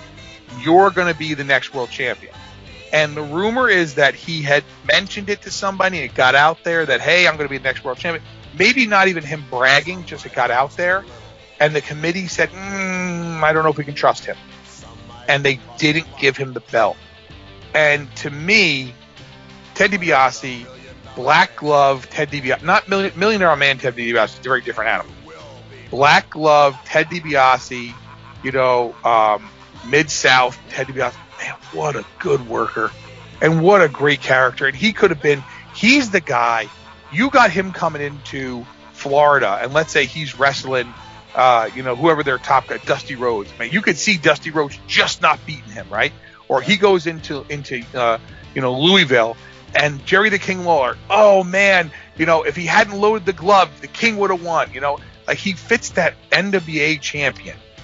Now, $1 Million Man, Ted DiBiase, is a very different animal, and technically, Ted DiBiase, wasn't he technically champion? Because Andre, it's not recognized. Right, because Andre handed him the belt. What I'm saying is, so that right there, I think, speaks volumes about how good this was. He never was champion.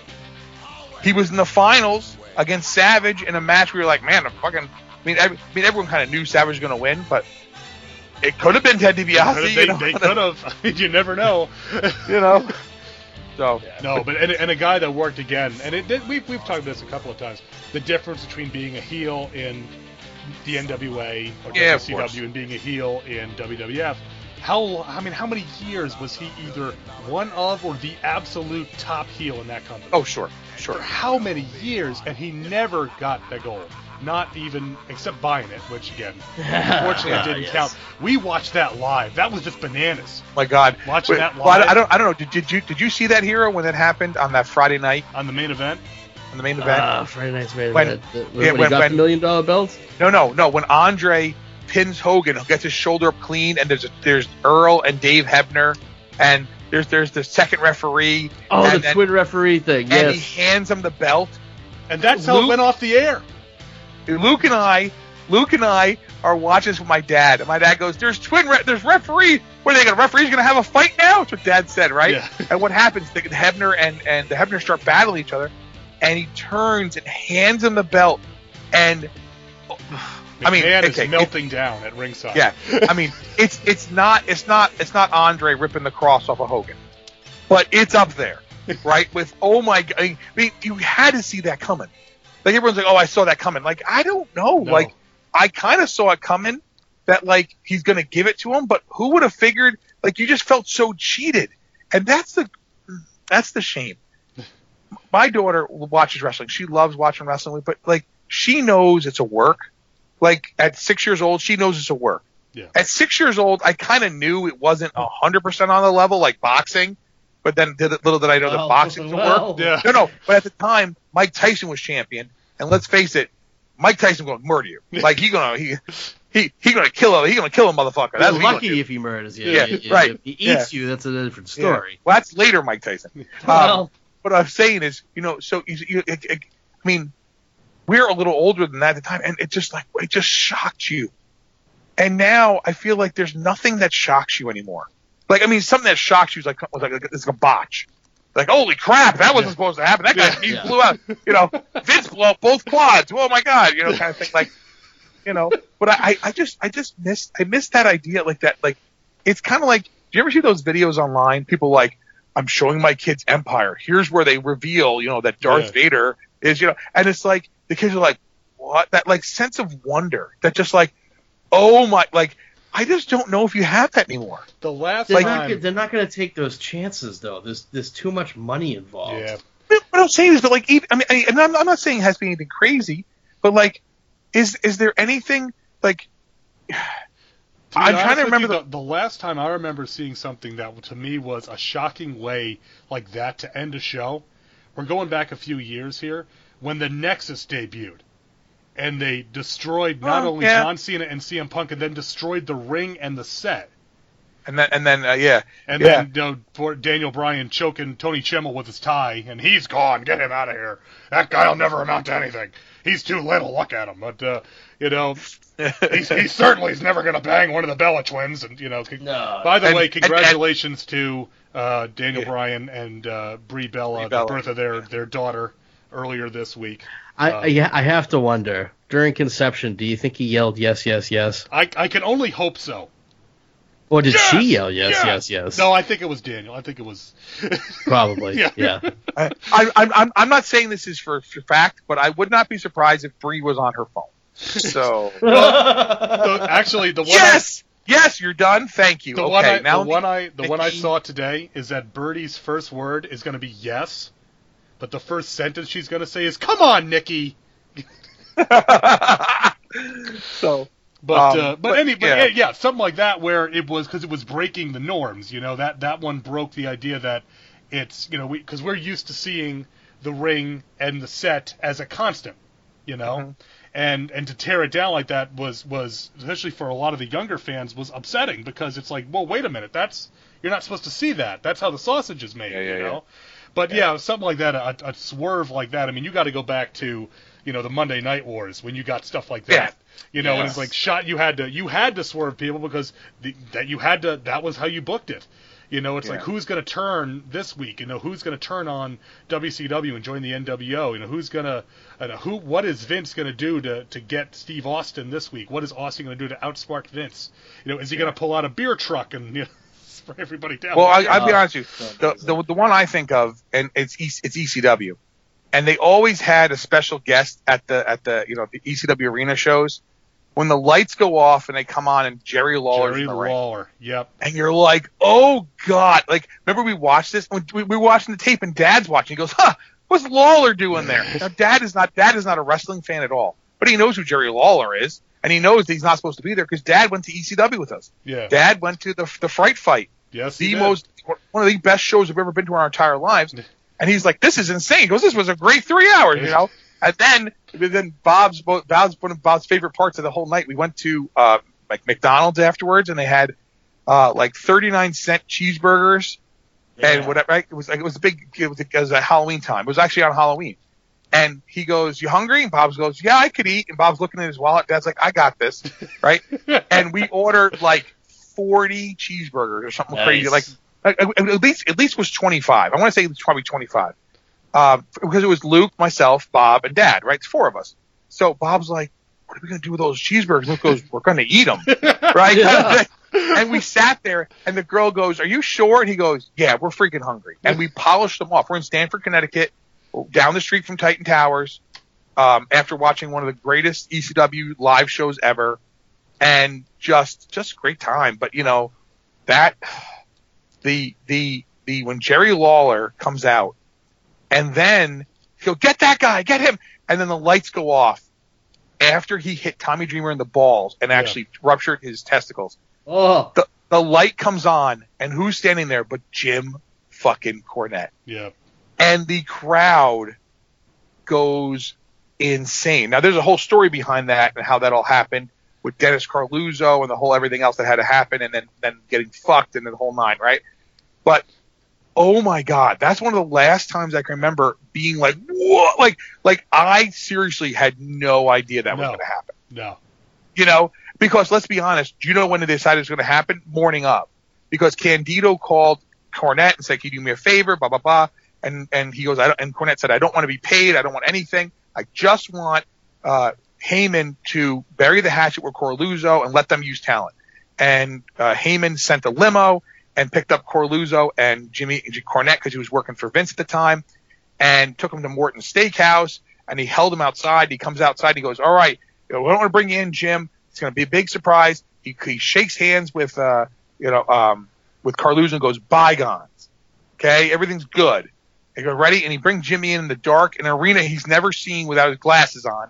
And he gets in the ring, and he realizes, he goes, shit, you're hurt to Dreamer. So that's why he starts hitting somebody else. Yeah. And they rush Jimmy out the back door, and Heyman goes, thank you, and slaps an envelope in his hand, shoves him in the limo, and they speed away. And then the envelope was like $3,000.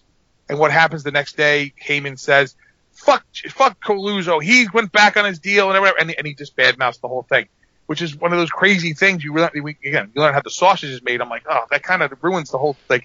You know, I thought it was just a really cool thing, but it's like, that was shocking. But there's no shocking anymore. There's no shocking. So, I just want to throw a couple more names out here, kind of thing. And I'm not going to say all of them. I had a couple guys. I know Luke had Scott Hall on his list, as did I. Scott Hall. I mean, it's hard to believe he never was world champion, but he wasn't. Well, he was always. Scott Hall was always around when Kevin Nash was there and Hulk Hogan was there. I know. So it's like, well, of those three, he's the odd man out, you know. I'm saying he never won the belt for like a night or something like that. He never cheated Goldberg out of the belt or something. Yeah. Right. I mean, he did, but didn't get it. Another name, Junkyard Dog. I mean, JYD. I mean, the problem is JYD was always second banana to Hogan, but man, was fucking JYD a monster. He was so over as in Mid-South. Man, was he over in Mid-South, and just great. And the thing is, it's such cognitive dissonance for me watching his Mid-South stuff, because I grew up as JYD being, Junkyard, this country never had no king, this country never had no queen, and the only person that the JYD bow down to is the good Lord above, yes. So, so him watching his blood-soaked matches in Mid-South, you're like, JYD, God. What happened? Yeah, there's a great DVD set. I just got the Blu-ray of it because I got it super cheap used on Amazon. It went through the link and everything. WWE put out, and it's a shame it doesn't have the sheep herder match on it in the cage. Best of Big South. Best of Mid-South. Oh my God, what a freaking and it's a good little documentary that goes with it. They tell it throughout the matches. Man, is that good. So, a couple other names here real quick. Dean Malenko, possibly one of the best wrestlers ever. I think his big problem was he was small. He was, he was small. He was short. I think was more because you could get a guy like I said. I would more a guy like Pillman was a light guy, but he could stand eye to eye with people. Dino was he was on the shorter side. So that's why he worked so well with the guys that he did, like the Rey Mysterios and Ultimo Dragons, and guys like that. Yeah. So. Dino was a great, Malenko and Guerrero, Malenko and Guerrero and Benoit. None of them were really tall, to be honest. Yeah, right. Yeah, but, and what's funny is you mentioned Dean Malenko. One guy that he had an incredible series of matches with on Monday Nitro is on my list, and that's Lord Steven Regal, a.k.a. William Regal for WWE fans. Yeah. I want to talk about a guy that, just every time that he stepped into the ring, you were going to be entertained with a solid, well done professional wrestling match. And he had probably the greatest facial expressions in the history of the business. He's really up there. You could just picture him, his look of disgust. Regal as TV champion was great. Oh, he just cheated he would always 15-minute time limit draw. Yes, he would cheat his way to keeping the belt, and just so people just hated him. He was a great heel. Yeah.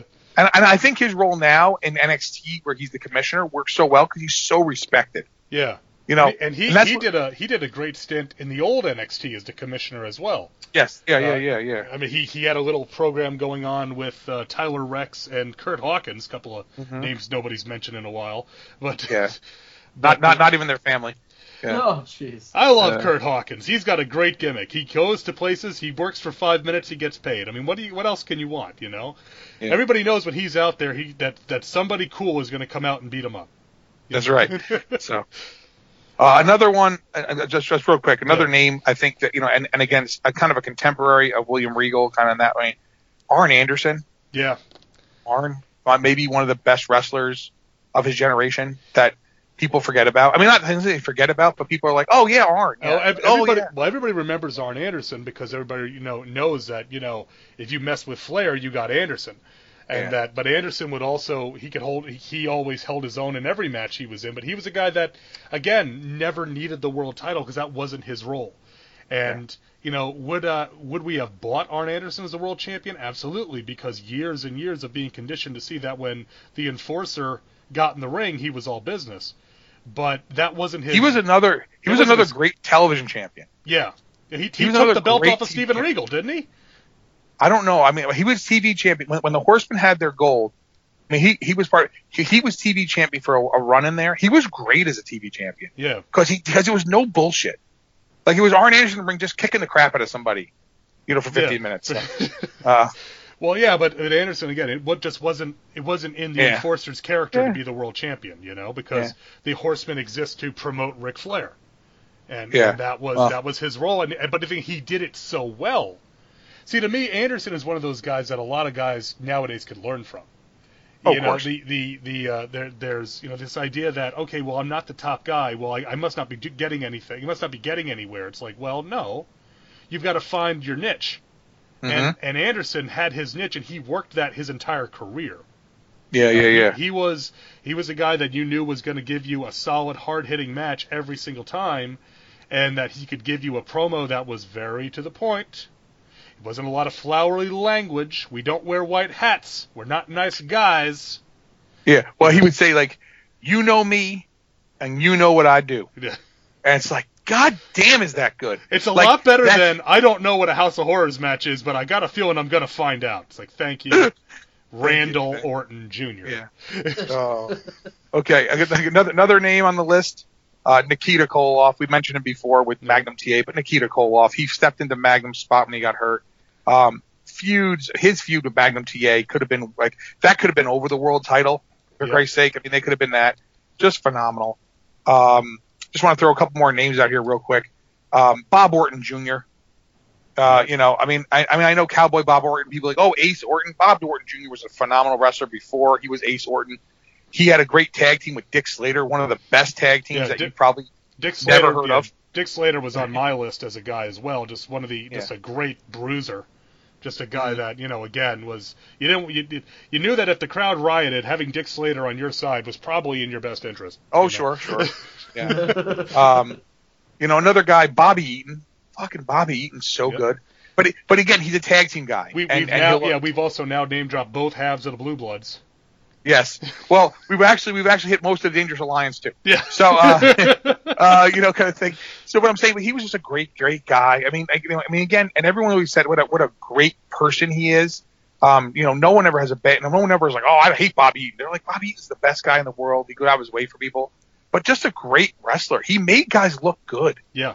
And I think that's one of the things that was so hard was like people get into Road Warriors and like people like the Road Warriors come down like you shit your pants because the road like holy crap let them come. But Stan and Bobby made the Road Warriors look like $1 million because instead of like just like getting slammed, getting picked up, they would take the big move and slide out of the ring or grab whatever. They always made it so the Road Warriors had to move. So it didn't look just like it wasn't just same stand, slam, pick up, and it made them look good. Yeah. I got a couple here. One more I want to throw out. Masked Superstar, Bill Eadie. Yeah. Phenomenal. Again, never needed the belt.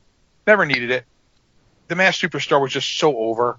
And it's funny, one of the guys we kind of mentioned before, Big John Studd was Masked Superstar number 2. Yep. Can you imagine that team, right? Can you imagine? Okay, so here we go. You have Bill Eadie as the Masked Superstar, and he brings in Masked Superstar number 2, who's Big John Studd. It's like the Machines, right? Where'd that idea come from? I wonder. So it's not Moondog Rex, right? So that was. Oh my god. Yeah, Big John Studd was on my list as well. Again, just he just never he was a guy that was always when Big John Studd was around, there was a good chance he was going to win, but it was in the wrong era. It was Hogan was a champion, and that was the law. That was it. Yeah, the only other guy I have on the list that's worth mentioning here, and it's one of Luke's all-time favorite guys. Owen Hart. Yep. Owen Hart, I mean, and again, I think everyone knows how tragic that is, and we don't have to rehash how amazing tragic it was, his losing him. But Owen Hart was supposed to be the game. And I think that just knowing that, like it's not that I heard that from one person. I've heard that on like numerous different shoot interviews, numerous different things. Owen Hart was supposed to be the game. That is just insane.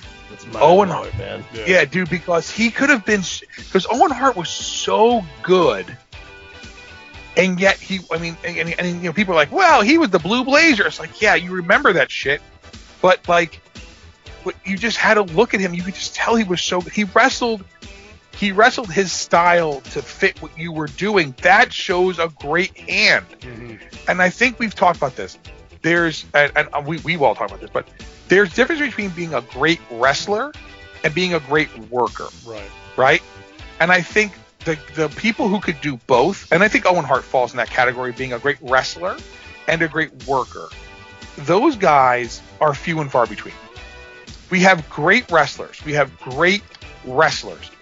Malenko is a great wrestler. He might not be the greatest worker because of he doesn't really put great area interview or whatever, but he's always been a great wrestler, but he could really work, and he had a good work rate. But I think Owen Hart just next level. Owen Hart and like Pillman And I'm trying to remember. They were all together. That's part of that Hart Foundation. They were all together. Remember? Yep. Well, that was just such great stuff. And the thing with Owen, again, I talked about this earlier, is that if he had to work comedy, he was great. Oh, yeah. If he had to work serious, he was great.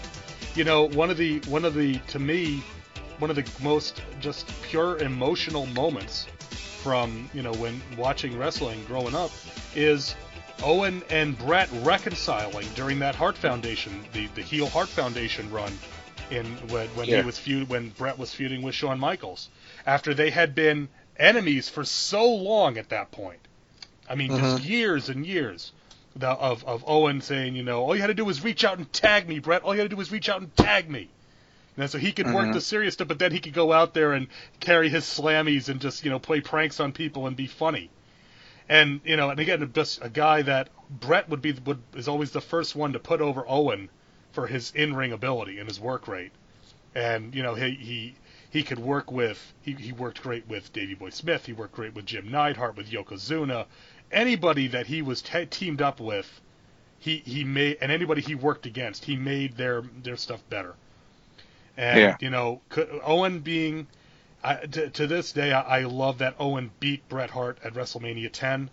I want to say that was by Bret's request, if I remember correctly. Yes, yeah. That he wanted. At least any story we've ever heard has always been Bret saying, "No, put him over. Put him over this because will make this." Well, the other thing was that it was a twofold thing. First off, obviously, it puts over Owen Hart, and then it made Bret coming out and winning the belt later that much more epic for Bret. Yeah. I mean, Owen Hart obviously deserved it. Would he have ever made it had he not died? Would he have become world champion? It's a tough call, because if, let's say, he does become the game, let's say instead of Triple H, he becomes the cerebral assassin, and he gets that spot in the main event. And what's funny with Triple H? We all just say, oh yeah, Triple H in the main event. We all just kind of buy it. Well, remember when Triple H became the cerebral assassin? Nobody bought it. We all said, wait a minute, the guy who was out here, simulating oral sex last week with China, he's now the cerebral assassin who's going to kill people with a sledgehammer. Nobody bought it.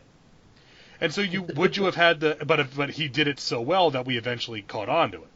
Yeah. Well, when he first came back, when he came down, and they had the new music, and he spit the water for the first time. You're like, well, this is intense. You were like, okay, I'm willing to buy this right now.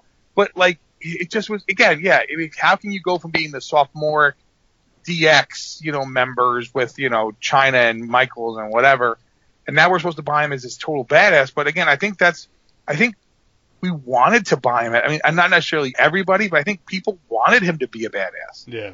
He looked the part. I mean, and it's the things that could have been, and what was the plan, and then things get changed, and things happen, and I don't know. I mean, to me, I think Owen would have been rewarded with the title run. It might not have been long, but I think Austin would have, especially if he was working against Austin. I think Austin would have said, "You got to give it to him.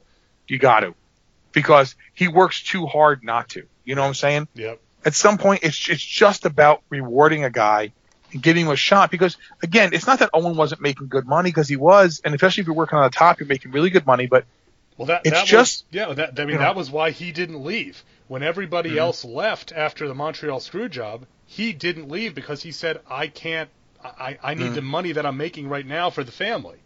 And that was why he stayed and had to deal with all the fallout from that, basically getting buried by Shawn Michaels every week, And I was friends with a guy back in college who was a huge Owen Hart guy, and he used to the term nugget drove him so insanely angry. It's like, we get it. You already screwed his brother.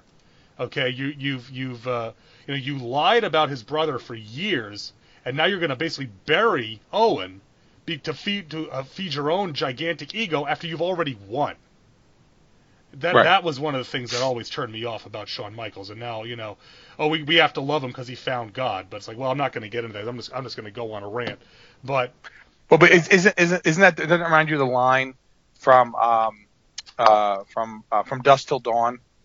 Are you so much of a loser that you can't see when you won? Yeah. And again, and Luke will tell you, I love Shawn Michaels. I mean, I'm a DX guy, whatever. I loved all that stuff, but none of that stuff ever sat well with me. There was no reason to be picking on, instead of just doing business. You won. Brett's gone. You got it. Let's do business. Let's do business. Let's draw more money. But yeah. Well, and I said this before. That is actually one of the reasons that I really like Eric Bischoff, is that Bischoff talks about it a lot in his book and some of the interviews I've seen with stuff. Like, you know what? Whatever happened, that's in the past. We have a job to do now. You know. But anyway, only the guy I had on my list goes kind of with some of the other guys talking about Dr. Death Steve Williams. One of the absolute just toughest SOBs ever to step into a ring. Big, one of those guys, he's big in Japan, but he had his runs here in the U.S. Well, aren't we all big in Japan? He melts you with your laser eyes, but... I love Doc. Doc was such a fucking badass. Well, and he was such a badass. He was, and they brought him when he came back to the WWF with Jim Ross. Yeah, that didn't really work when he got knocked on his ass by Bart Gunn, but that's what happens when you promote a tough man competition on a pro wrestling show. Yeah. But instead of making it a work, let's make it real, because everything else tonight's a work, but this is real. And you tell people that. So it's like, well, who thought that up? What piece of fucking shit thought that was a really good idea? What fucking thought that was a great fucking idea? Who the fuck could have thought that up? The same guy that came up with the Brawl for All, okay? Who could have thought that up? Who could have thought it was a great idea? Yeah.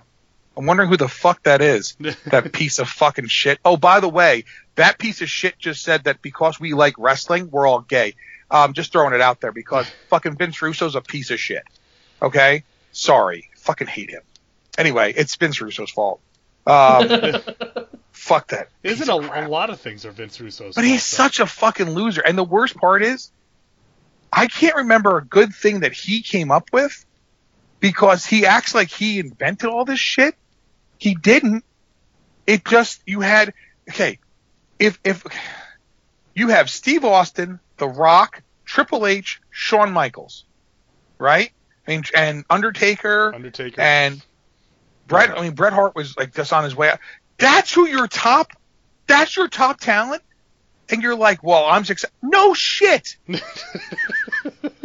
I mean, the anonymous Raw GM, the computer could have done a good job with that kind of talent. Yeah. Can I have your attention, please? Like Michael Cole being there, as much as they booed that shit, that was about as that was. I mean, come on, but I can't.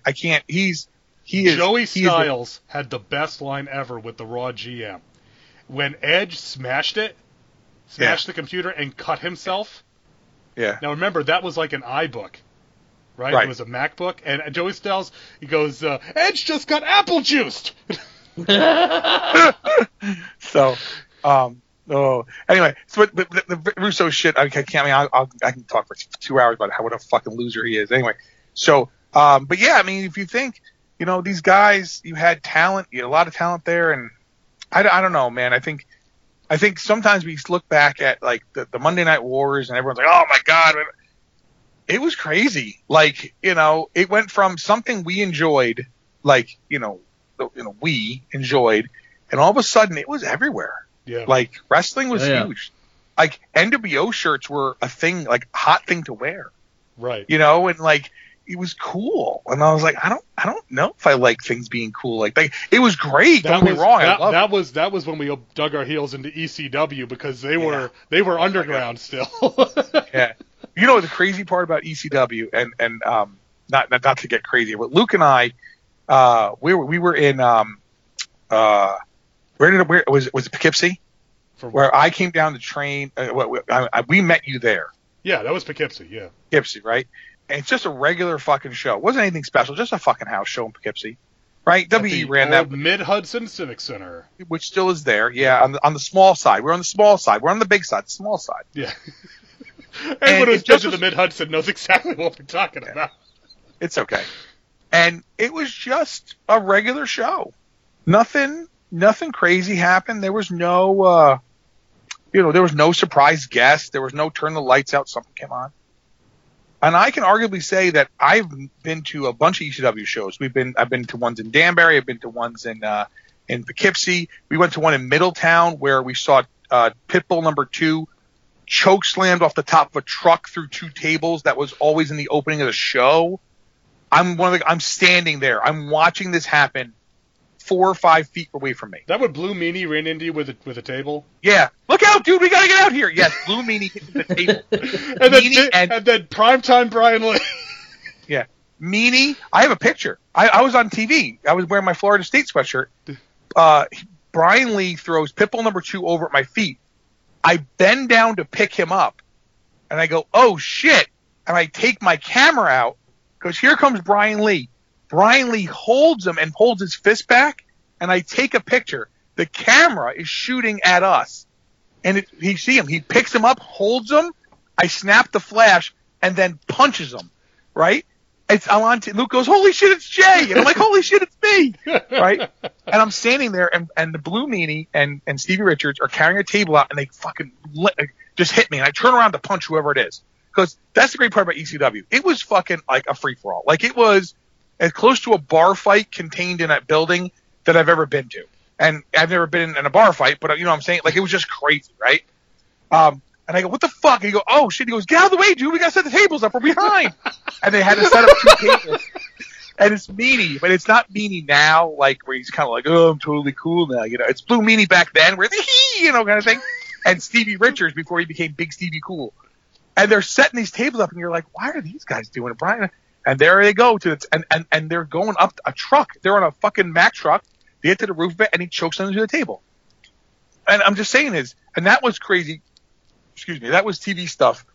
Luke and I went to shows, and the ECW show, there was nothing there like, oh my God, like, we just saw a title change. We would sometimes see nothing more than what we'd seen before. But it was so amazingly good. And it was so not WCW and so not WE. And it was real. Like, it was like as real as it could possibly be. Yeah. Well, the only thing I can... that was... And it's not even the same level. Well, yeah, with ROH, it's now it's just, you just have to shake, ooh, in an ROH show. Yeah, old original ROH, old ROH stuff. Like, when Kelly and I went to the down to the city, and we saw Kenta Kobashi versus Samoa Joe.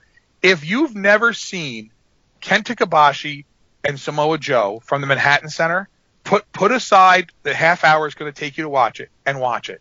And when it's done, your chest will hurt. Because Samoa Joe hits Kenta Kobashi in the chest with some of the stiffest chops I've ever seen. And then Kenta Kobashi says, you think that's stiff? Here, hold my beer. I'm going to fuck you up. And he broke all the blood vessels in Joe's chest. I know we're not including Pure Wrestling guys and whatever, but if Kenta Kobashi was ever ever spent time in America, like a real run here, he would have just been a monster over here, because he just could do things that other guys, and he wasn't like all ripped out and whatever, just was a thick, huge guy, and you're like, fuck, this guy's gonna kill. Like, he looked like somebody who showed up at your house, like he's gonna murder me. Yeah, that's when he was there. Well, he's like a prototypical Pro Wrestling guy. He was a thick, a big dude, but he wasn't defined in any way. Yeah. But actually, one of the funny things is that my wife does not like wrestling because she doesn't like 2 counts. Oh my God! She's like, oh come on! You know you're not going to pin him with that. It's like, so she hates 2 counts. So I said, why don't we watch some Pro Wrestling? I said, 2 counts are exceptionally rare in Pro Wrestling. Of course, and she goes, and I said, and you don't got to listen to the announcers because they're speaking Japanese. They're easier to ignore. And she goes, yeah. Hi. But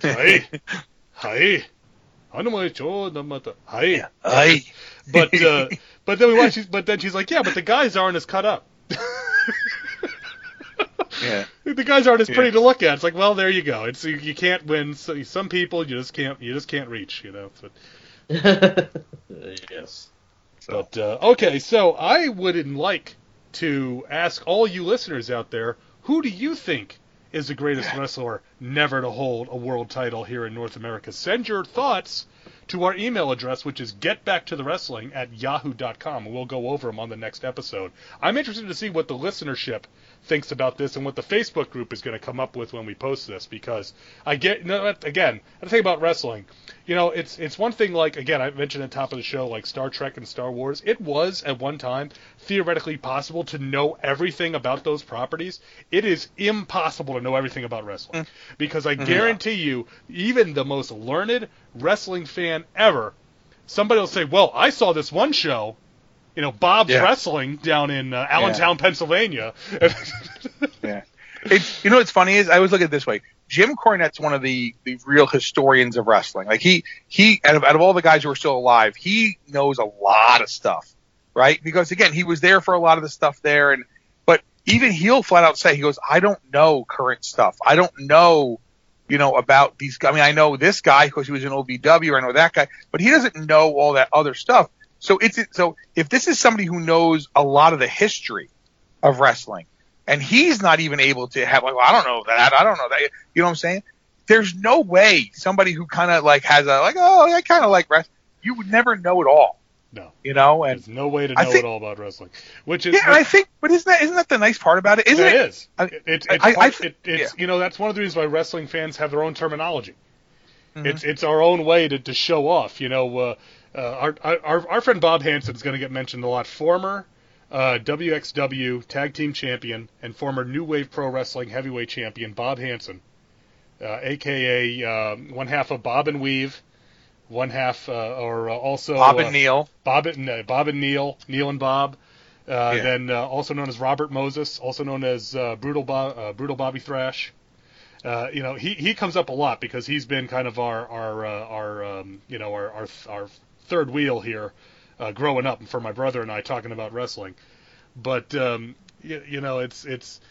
there's always, we always say that we have these terminologies and stuff that we use because that way we can talk about things that other people don't understand it. It's the same of any type of subculture. You get into any type of music scene, whether it's heavy metal or punk rock or hardcore or whatever.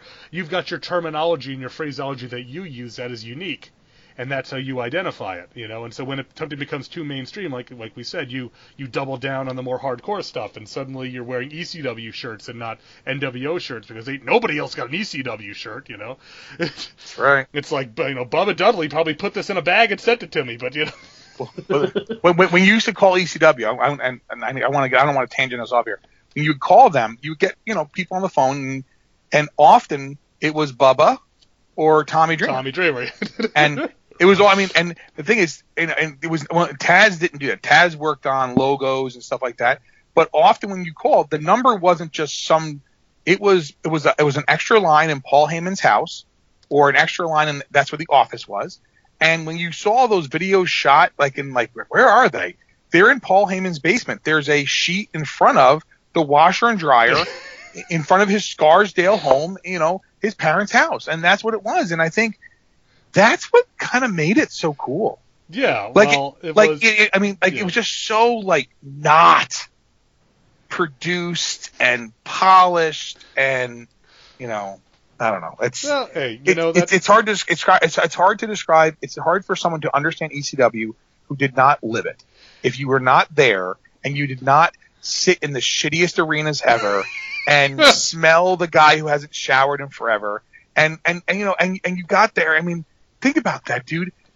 Meeting Chris Candido that time at the mall, right after we met Sonny, and we said, man, we were hoping Chris was going to be here. He's buying me earring. Just such an offhanded comment from one of the most, and again, people might not agree with me, and it's fine. I thought she was one of the most beautiful women I've ever seen. That was the summer of 1997. She was dropped. She was a stone cold fox, man. She was gorgeous. There are several women I've met in my life. Again, Velvet Sky is amazingly gorgeous. Angelina Love, Mrs. Davey Richards, Davey, yeah. She's gorgeous too. But Sonny was arguably one of the best looking women I've ever met my entire life. And I had met Beulah and I had met Francine, and I love both of them, and they're both beautiful. But man, she was amazing. And you meet her, and we're like, oh, we're huge fans. And I'm wearing a Taz shirt, which is really funny. Because Taz had just choked out Candido at the pay-per-view. And busted his eye open. Yeah. He busted his eye open, too. And it's just so funny. Like, you're there, and I'm like, oh, well, we're kind of hoping Chris was going to be here. She goes, oh, he's buying me earrings. And my eyes, Luke's eyes, and Bob's eyes get as big as, like anime big, right? And we're just like, we got to find him. And the two of them take upstairs, and Christine and I, my girlfriend at the time, Christine, are on downstairs, and she walks right past them, and all I hear is, Taz sucks! And now I'm looking face to face with Chris Candido. Well, I'm taller than him, but I'm looking face to face with Chris Candido, and I'm like, oh my God, Mr. Candido, I'm a huge fan of yours. Can I have your autograph? I go, hey, would you mind waiting? My brother is your biggest fan. He goes, all right, but I got to sit down because I'm getting old. And that's what he's. And we're sitting in the fucking Danbury Mall on the piece of shit benches there. And I'm like, wow. He goes, oh, did you watch the paper? I'm like, yeah, it was amazing. Like, he goes, yeah, I could have had Taz, but he got me in the eye. Like, he's kind of not working me, but playing around. And I'm like, what? It's one of those moments. And I know everyone's like, oh, I got this story, whatever. It just was so real. And then, like, I'm signaling to Luke and to Bob, and they run over. And it just it just was, I don't know. It was amazing to meet Sonny, but it was, to me, even more amazing to meet Chris Candido. Oh, yeah. And especially with we're going to have a show on what do you call Halloween night. Halloween at Stanford. We'll be there, and we brought the sign. Well, remember? I said, I'm going to be the guy with the Candido is God sign. And sure enough, I brought the Candido is God sign, and we go over there, and we're at the Twin Rinks, which, as the name implies, is an ice rink. Yes. And so it's got the pull-out bleachers on the side. And we're sitting in the chairs that are all chained together. Yeah. And so all the boys, as they finish their match, they get changed or whatever, they come out and they're sitting on the bleachers watching the rest of the show. And so Chris and Shane Douglas worked as Dean Douglas and Skip. Oh, my God. And so remember, Shane was going to come out as Shawn Michaels, but I couldn't lose the 50 fucking pounds. Yeah. I was going to come out as Triple H, but I couldn't have the charisma-ectomy that I needed in order to pull that off. But which is what they said. That's what they said. But after they worked their match, Candido comes out with Tammy, and Tammy is dressed as a Dudley. Yes. So she's wearing overalls and a tie-dyed shirt, and her hair's all messed up, and she's got the glasses, and she's got this gigantic bag of candy that she is snarfing on. Just snarfing down all this candy. Yeah. And so we see him, and so we go over with the sign, and I hope my Candido is God. So he goes, it's the dudes from the mall! Yeah! Yeah. And think about that was the summer. He had such a big grin on his face, too. Yeah. Think about it. That was the summertime, because it was the middle of the summer. We were at our house. We heard it was just seriously jump in a car, and like in my red Impreza, and we burned out to get, and Bob's racing there, and it just was, how fast can we get to the mall? Yeah. And that's the summertime. You know how many people he probably interacted, and he remembered, hey, those are the guys from the mall. Like there's, like, I mean, he could have been like, oh, great, whatever. He was like, oh, yeah, that's so cool. Because I'm sure not a lot of guys say, I'm going to make a sign that says Candido is God. Yeah. And we're just like, hey! And I probably had the same shirt on. Like, I don't know if I had the same. I had my Raven shirt on. I know that. Yeah. So, but all right. So I'm going to, like I said, I'm going to put it out to the listenership. Get Back to the Wrestling at yahoo.com. Look us up on Facebook. Just look for Get Back to the Wrestling. We are, of course, available on the Two True Freaks Internet Radio Network at twotruefreaks.com. If you want to buy any DVDs or wrestling merchandise, maybe you should click on the Amazon.com link at twotruefreaks.com and go check out all the great stuff there. Every time you click on that link and purchase something, it helps keeps the lights on here at Get Back to the Wrestling and all the other fine shows on the Two True Freaks Network. Boys, I don't know what we're covering next time because that's how we roll. We swerve the audience and the boys on this show. It's all a work. It's all a work. Yeah. So it's all a work. Remember, the only thing for real is the money and the miles. So I was going to say money. I was going to say, in the immortal words of Sting, the only thing that's for sure is that nothing's for sure. Wisdom. No, don't you walk away from me, Daniel. Don't you walk away. I'm the one that loves the fans. I'm the one that loves everyone and everything. You're the one that gets up and walks away every single time. You're the coward.